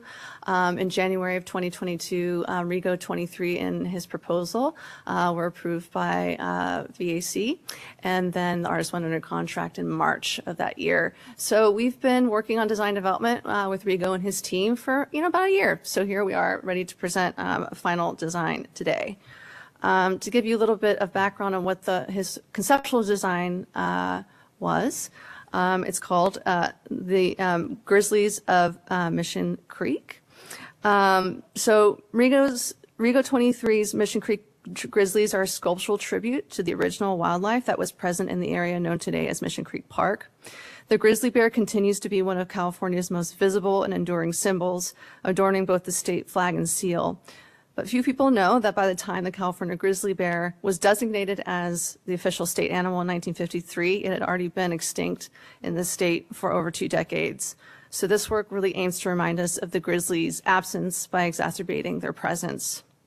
Rigo's anthropomorphic, larger-than-life grizzlies prompt us to contemplate the kind of proximity the animal world shared with the human world before there was a California. They are also a reminder to our contemporaries that the survival of even such a majestic and powerful animal as the grizzly is inherently dependent on the actions of us humans. The tender love and fierce protection of the mother bear alone is not sufficient to guarantee the survival of her cubs. Sited on a landscaped area at the park's entrance where Channel Street meets Mission Bay Drive, the sculptures will be highly visible from the roadway and pedestrian and cycling pathways surrounding the site. The grizzly's fur will be composed of original terracotta tiles complemented with cast bronze elements. We'll get deeper into the details of the sculpture's materials and fabrication approach momentarily. So this is a sheet from the artwork structural engineering set, which you have the full set available to you as an explanatory document. Here you can see the final locations of the 2 sculptures inside of the landscaped area at the park entrance. The 2 sculptures will be installed at the same elevation and placed approximately 19 feet apart from one another. The mother bear will be oriented towards downtown and the standalone cub with its gaze toward the traffic circle behind him. The artwork structural design, specifically its footing and foundation, has been developed in ongoing conversation and collaboration with the park civil engineering team to accommodate both the loads of both sculptures and also the challenging soil quality in the area. The sculptural footing and foundation were also reviewed by our artwork installers to ensure that their design would allow for sufficient access and a smooth, hopefully, straightforward installation. It was important that we develop the structural design of the sculptures early on in this project, as the requirements of their internal armatures, for example, the types and the thicknesses of the pipes, would have an impact on the final form and scale of the sculptures and their footings. So these are some of the design renderings that kind of show the various material layers from which the sculptures will be fabricated. The mother bear will measure 13 feet 6 inches in height, and the individual cubs 5 feet 6 inches tall. These drawings show the mapping of the sculpture's exterior layer onto which the custom terracotta tiles will be installed. You can also see the bronze elements as modeled, they're highlighted here as well. These are some recent hand-pressed prototypes of the tiles that will give you a sense of their color and texture. And I actually have some show and tell, which is exciting because we are meeting in person finally and can show you some actual samples so we can pass some of these around. Oh, wow, those are bigger than I thought they would be. Well, they're trying to kind of get a sense of these. Heavy duty. They're going to be so cool. So the tile types, or the tile vocabulary as we're now calling it, will be the same between both sculptures, just produced at a smaller scale for the cub sculpture. So the tiles used on the final sculpture, these are hand pressed and they're kind of prototypes, but the final tiles will be machine pressed into custom molds with the glazes carefully hand applied. So as you can see from these examples, some of the terracotta tiles will be left unglazed, some partially glazed, and others will be fully glazed using clear and color glazes. And along with the color brought by the application of the glazes, the terracotta itself will really lend some texture and color variation as well. What you don't see on these is that the tips of some of the pointed fur tiles will be painted a silvery gray to kind of really reflect that quality of the grizzly bear's fur. So just a quick note, as we move into the construction document phase of this project, we'll be returning to all of you with some additional tile examples, as well as some examples of the bronze casts and the patina that will be used on those elements as well. So beneath the tile layer will be a wire mesh layer atop of which a 3/4 inch to 1 inch thick concrete layer will be applied. The terracotta tiles will be fixed with a thin set mortar to this concrete layer and then grouted. And beneath this wire mesh layer will be a foam formwork that will be CNC milled using the digital models developed by Rigo and his design consultant at Motet Design. And then, of course, at the interior of each sculpture is a robust steel armature that was designed by Rigo's artwork structural engineer. This structure, the steel structure, extends to the footing base plate, which will be installed on cast-in-place concrete bolts to a concrete foundation approximately 1 foot below grade. And there's a section elevation. So these are some of Rigo's recent charming hand-drawn renderings, and there's going to be some additional renderings as well, that show the placement and orientation of the bears and this sort of landscaping approach for the area where they will be sited. Just to note, the sculptures are not intended for direct access or interaction. This figure shown here is just for scale. They are intended to be viewed from the surrounding pathways and the roadway. However, knowing that this is a park environment, we have reviewed all the sculpture materials and all this, and structurally as well, with our senior registrar, Allison, to ensure their durability and long-term maintainability, because we know if people want to touch things, they find a way to do it. The artist's intent is that the bears appear to be standing directly on the earth, so we reviewed material options with Allison and the park's landscape designer to identify a substrate that would give this appearance but not negatively interact with the sculpture's bronze feet and pose for future conservation concerns, and I'll go a little bit more into those landscaping materials in a moment. And so just the landscape design will also incorporate a lot of the natural features shown elsewhere in the park, including the plantings and boulders, so that the site where the sculptures are placed will really have a sort of integrated, holistic, natural, and organic feel. These are our additional design renderings, just showing various perspectives, so you can get a sense of the elevation that the bear sculptures will be placed at from the pathways surrounding it, as well as different viewpoints in terms of how they will be seen. Again, the landscaping shown in these renderings is not accurate. It will look a lot different than this. So these are some images of the landscaping materials that will be used on and around the sculpture site. The decomposed granite will infill the sculpture foundation and the immediate surrounding area, and riprap, or these small, organic boulders, will be placed sort of organically throughout the site to tie into the larger park landscape design. The planting palette for the site has been developed by the park landscape designer in conversation with Rigo. So these are the grasses and flowers that will be planted amidst and around the sculptures to give the site, a really wild and natural feel. The goal is for these grizzlies to really feel like they've always been part of this landscape of this site, as if they've never left. So that concludes our final design presentation. Like I said, I'm available and Rigo is on the line for any commissioner questions. And I don't know, Rigo, if you wanted to make any immediate comments to add to what I presented today. Rigo, you're unmuted if you'd like to talk. Well, I just wanted to thank you, Jackie, for a beautiful and very succinct presentation. So thank you. Yeah, nothing occurs to me right now to say, other than I'm being very pleased to be part of this process. I've been listening to the previous items on your agenda, namely the memorials and monuments, and it's a very interesting historical moment to be part of this conversation. So I appreciate it. Thank you so much, Rigo, and thank you for being here with us today so that we can ask you some questions. Firstly, beautiful sculpture. So excited to have this as part of our city art, and yeah, I mean, you are a part of our city art as well, just you as an artist. So to have your work kind of sprinkled around our city is very special. So thank you. I want to open it up to commissioner questions or comments.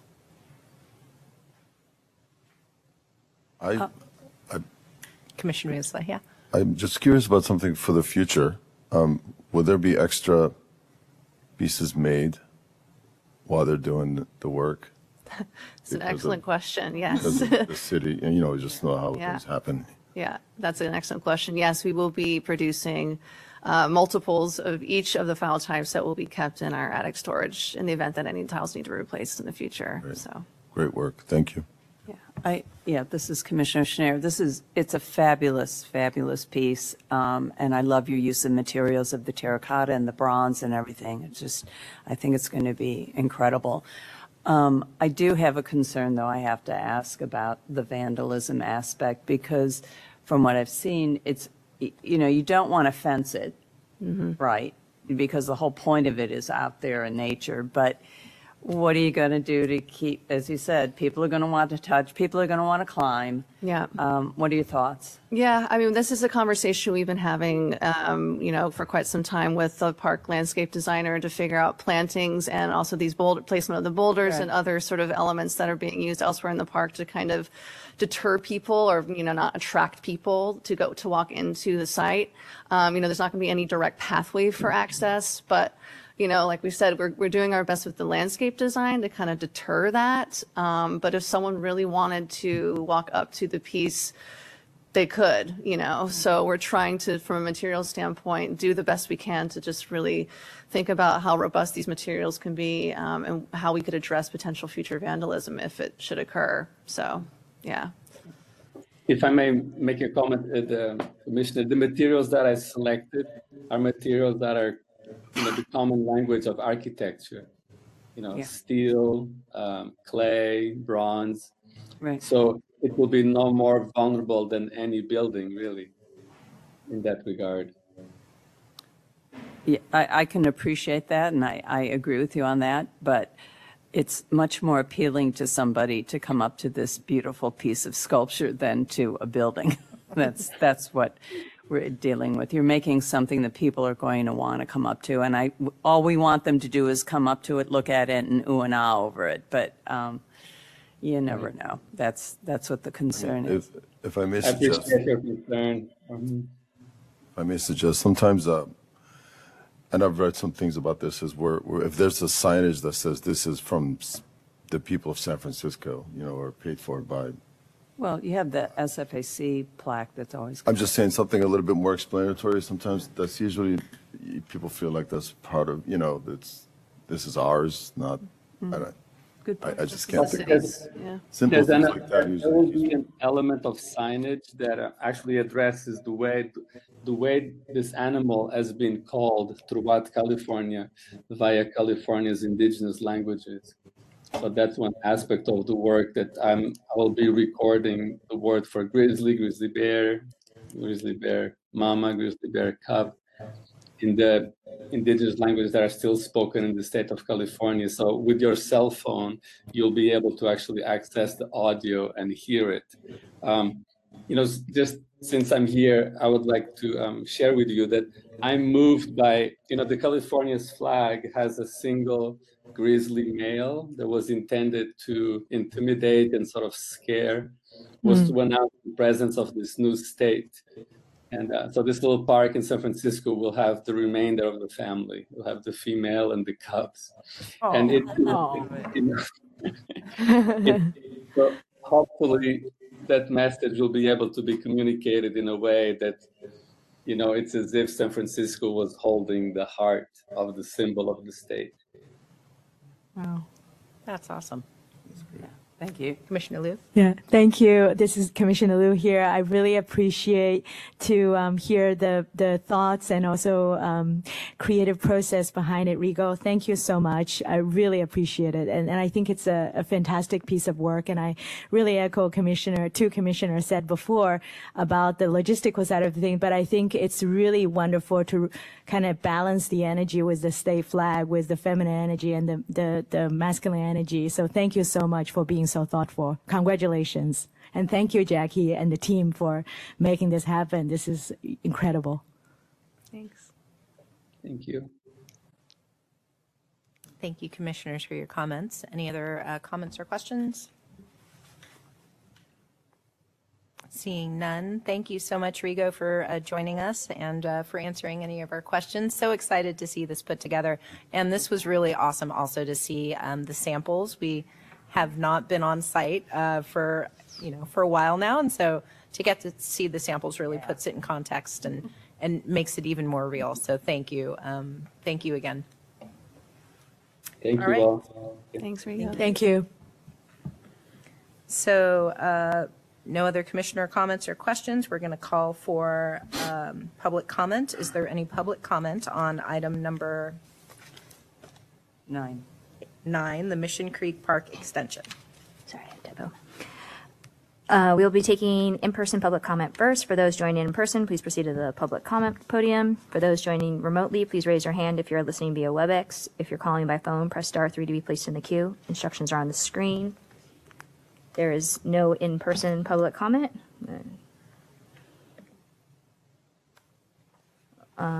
Give 10 more seconds for the people remotely to see if they raise their hands. There is no public comment at this time. Okay, great. Thanks, Tara. All right, then I would like to call for a motion. So moved. Schneier. Second, Lou. Great, thanks, commissioners. All those in favor say yay. Yay. All those opposed say nay. Motion's passed unanimously. Great, thank you so much. Thanks, Jackie. you. Thanks again, Rigo. All right, let's call item number 10. Item number 10 is the 2024 Art on Market Street poster series. If you would like to make public comment on this item, please raise your hand now and you will be added to the queue and called on at the appropriate time. We have a discussion and possible action to approve the project plan and theme for the 2024 Art on Market Street poster series. I would like to introduce Program Associate Craig Kapora to present the item. Craig. Thank you, commissioners. So I'll be presenting the theme for the 2024 Art on Market Street poster series. But before, I'll give you a little background on this series. So Art on Market Street poster series has commissioned new artwork by artists on an annual basis since 1992. So do the math. It'll be our 22nd year. Thanks. Or no, sorry, 32nd year. All right. Each year, the program commissions 4 artists to create a new body of work that responds to a theme that's either specific or open-ended. Each poster series is on view for approximately 3 months and consists of at least 6 unique designs that are installed along Market Street in bus shelters. So for the 2024 theme, the 2024 Art on Market Street posters series will be devoted to the San Francisco Bay Area Native peoples. In 2024, artists will have the opportunity to create original artwork recognizing the history, culture, and legacy of Bay Area indigenous peoples. Possible approaches may be, but are not limited to, illuminating historical narratives, events, groups, or individuals, highlighting contributions to the San Francisco Bay Area's cultural landscape, past, present, or future, or envisioning a future for the Bay Area Native peoples. So the total budget for the design of the poster series is a not to exceed amount of $12,000 for each selected artist, and this includes the artist fee, design, and all prep work necessary to complete the poster designs for the printer's specification. The applicants will be reviewed by a panel consisting of 3 arts professionals from the San Francisco Bay Area Native community and an arts commissioner. The panel will directly select 4 artists for this opportunity based on their past work and their meaningful connection to the San Francisco Bay Area Native community. 4 artists will then be presented to the Visual Arts Committee for approval. So we're proposing this direct select process because of the benefit of working closely with the Bay Area Native community and to ensure accuracy and sensitivity to the project. If approved, we would actually issue the RFQ Friday, and it'll be open for about a month with the possibility of extending it.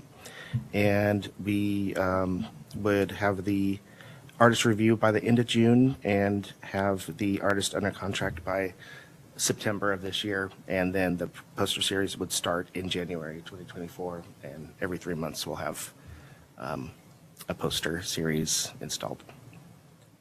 So yeah, seeking your approval on this series theme. Thanks, Greg. Thank you. And how exciting, 32 years you said, yeah? If I did the math right, I studied art history, not math. Sounds right to me. I'm an artist too. So do we have any commissioner questions or comments? All right, seeing none.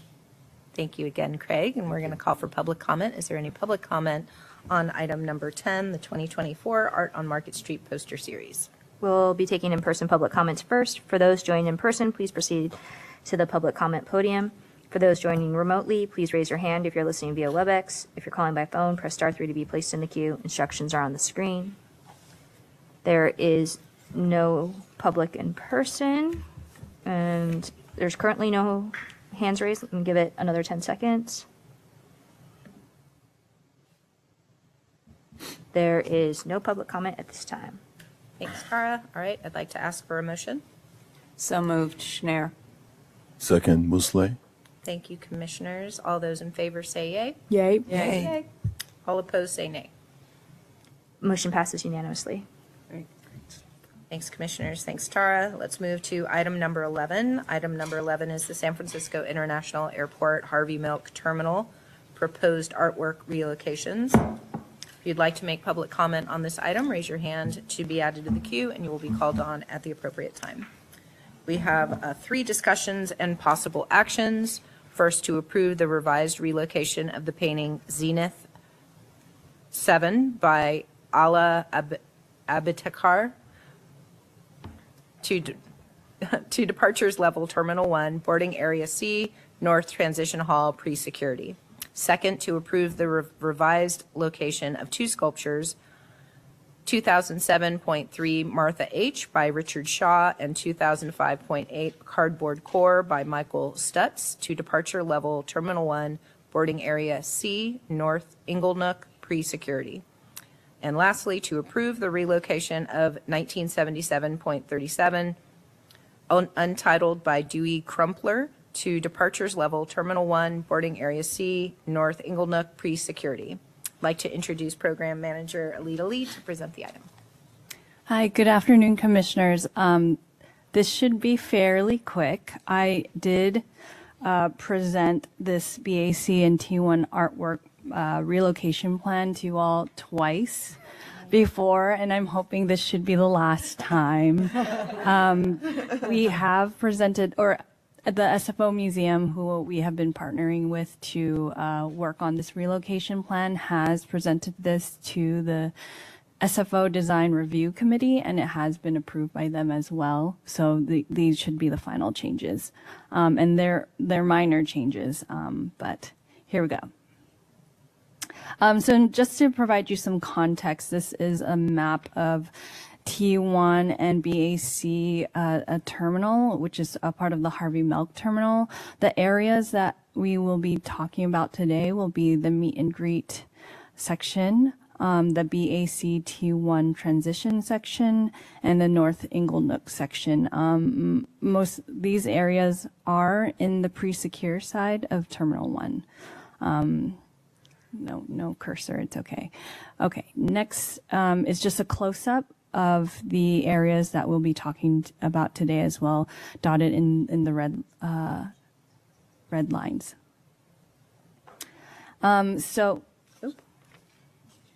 Oh, okay, great. A pointer. Yay. Oh, okay.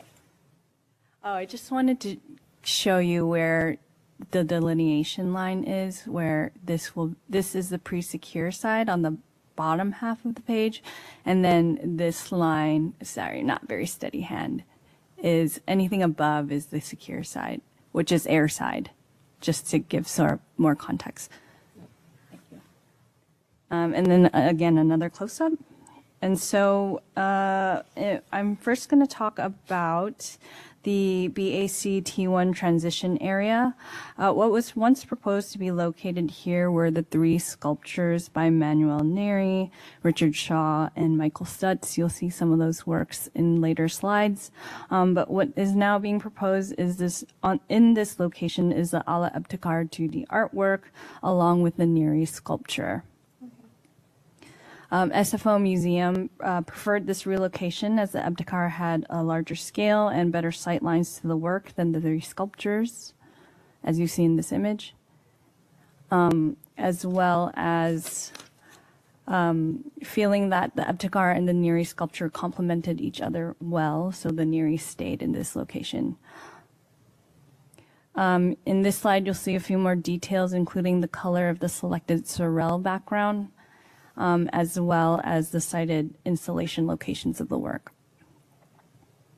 In the next location, we'll be discussing the North Inglenook area. The Noguchi sculpture will remain in the same location that was presented previously. What has been updated is the Shaw and the Stutz sculpture will be relocated to the Inglenook area on pre-secure side.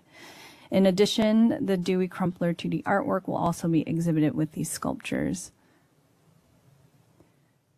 And so here's a view of the artworks in their proposed new locations in the North Inglenook area.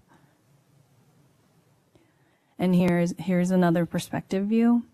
As you can see, the carpet in this location is quite unique with variegated colors and wavy design. SFO Museum felt that these artworks worked well in this space with the carpet and could complement each other well as well in the space. And then in the next slide, you'll see that here are a few more details, including the material specs and color palette within the space.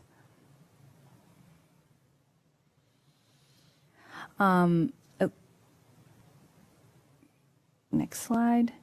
And then lastly, we have the meet and greet art location. The Ala Ebtekar artwork was first proposed to be sited here on the wall dotted in the red. Since the work will be moved to the T1 transition area that I shared previously in this presentation, the SFO Museum has used an image in the museum collection to fill that space.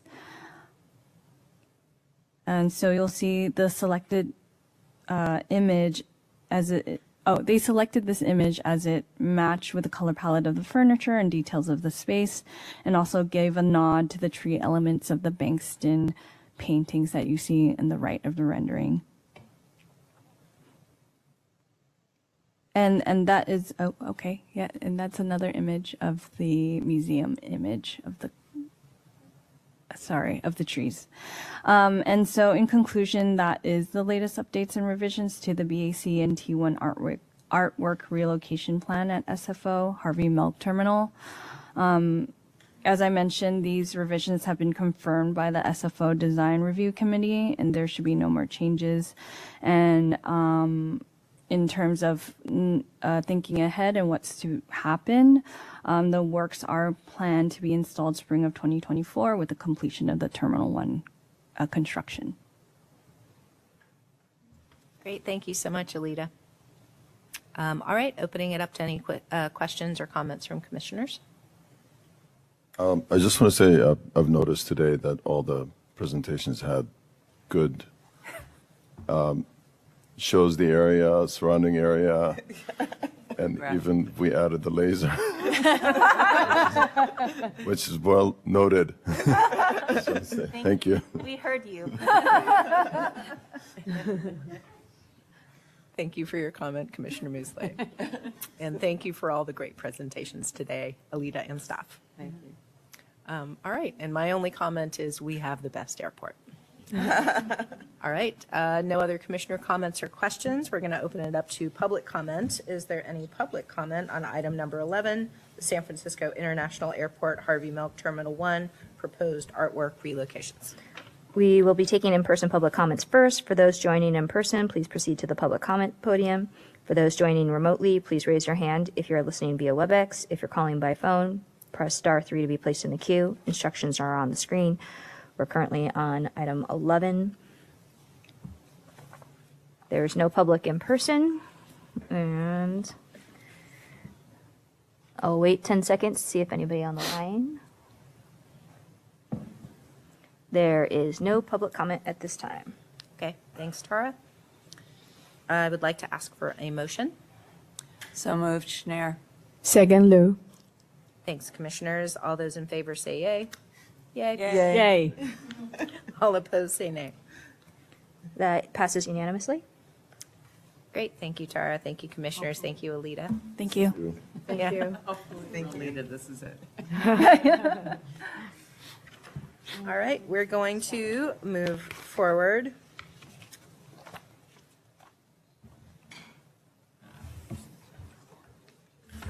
Yep, almost there. All right. So item number 11 is the staff report. We have a discussion. I'd like to introduce Civic Art Collection and Public Art Program Director, Mary Chu. Thank you, Commissioner Ferris. So some quick updates for you all.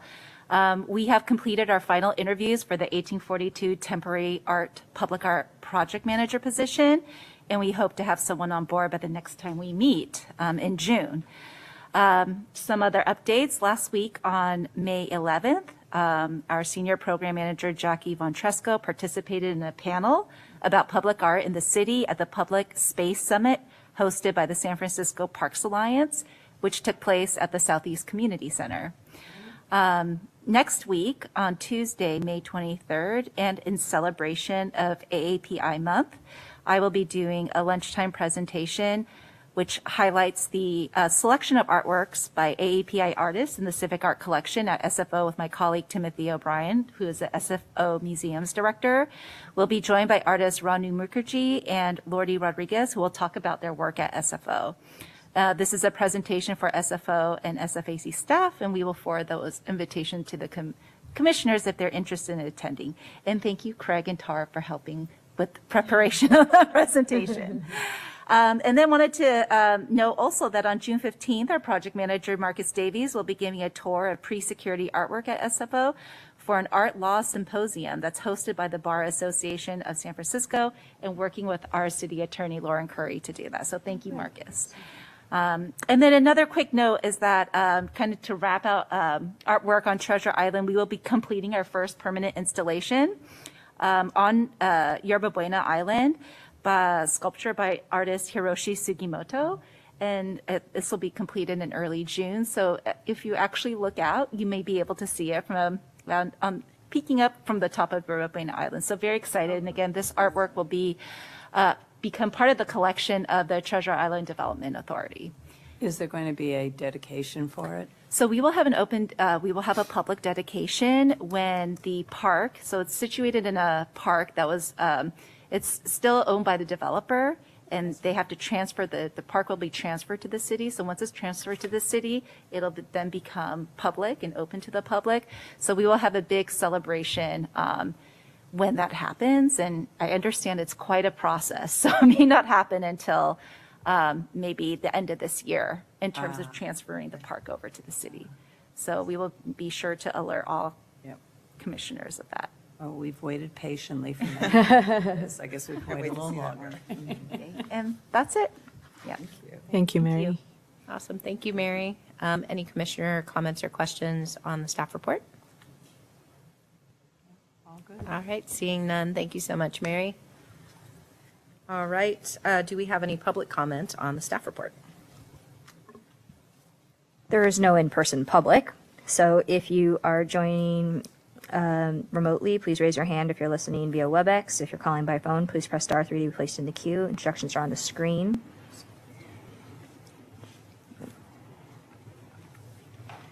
There is no public comment at this time. All right, great. Thanks, Tara. Thank you, Mary.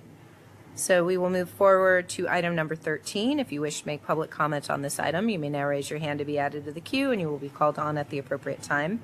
Item number 13 is new business and announcements. This item is to allow the commissioners to introduce new agenda items for consideration, to report on recent art activities, and to make announcements.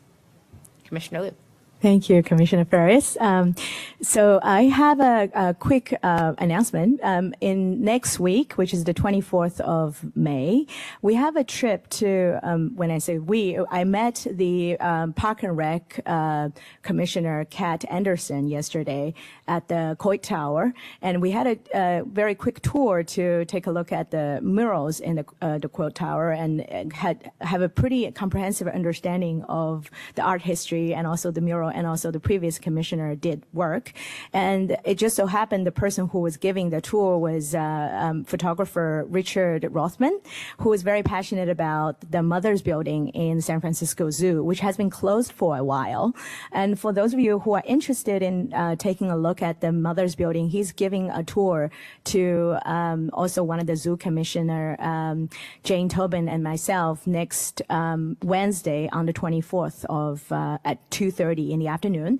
And we welcome anybody here to join us to take a look at the incredible work that has been done in the past by two women muralists.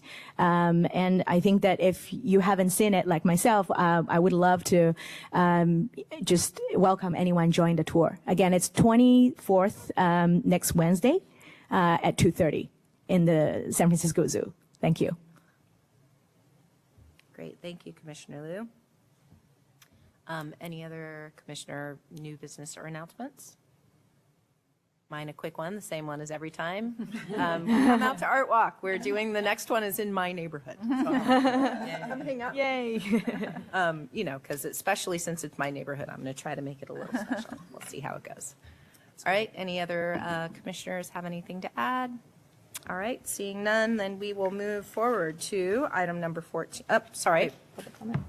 Is there any public comment on item number 13, new business and announcements? There is no public in person, so if you're listening via WebEx, please raise your hand. If you are listening via the phone, please press *3 to be put in the queue. Instructions are on the screen. Not seeing any hands, so give it 10 seconds. There is no public comment at this time. Great. Thanks, Tara. All right, let's move to item number 14, which is adjournment. This meeting is adjourned. Thank you, everybody. Good meeting. Accomplished a lot. Long meeting. Lots going on. And luckily, we had one too. It helped a little anyway. Yeah. Was it just me, or was everybody freezing? I'm freezing. I'm freezing. Were you cold? Is it cold over there?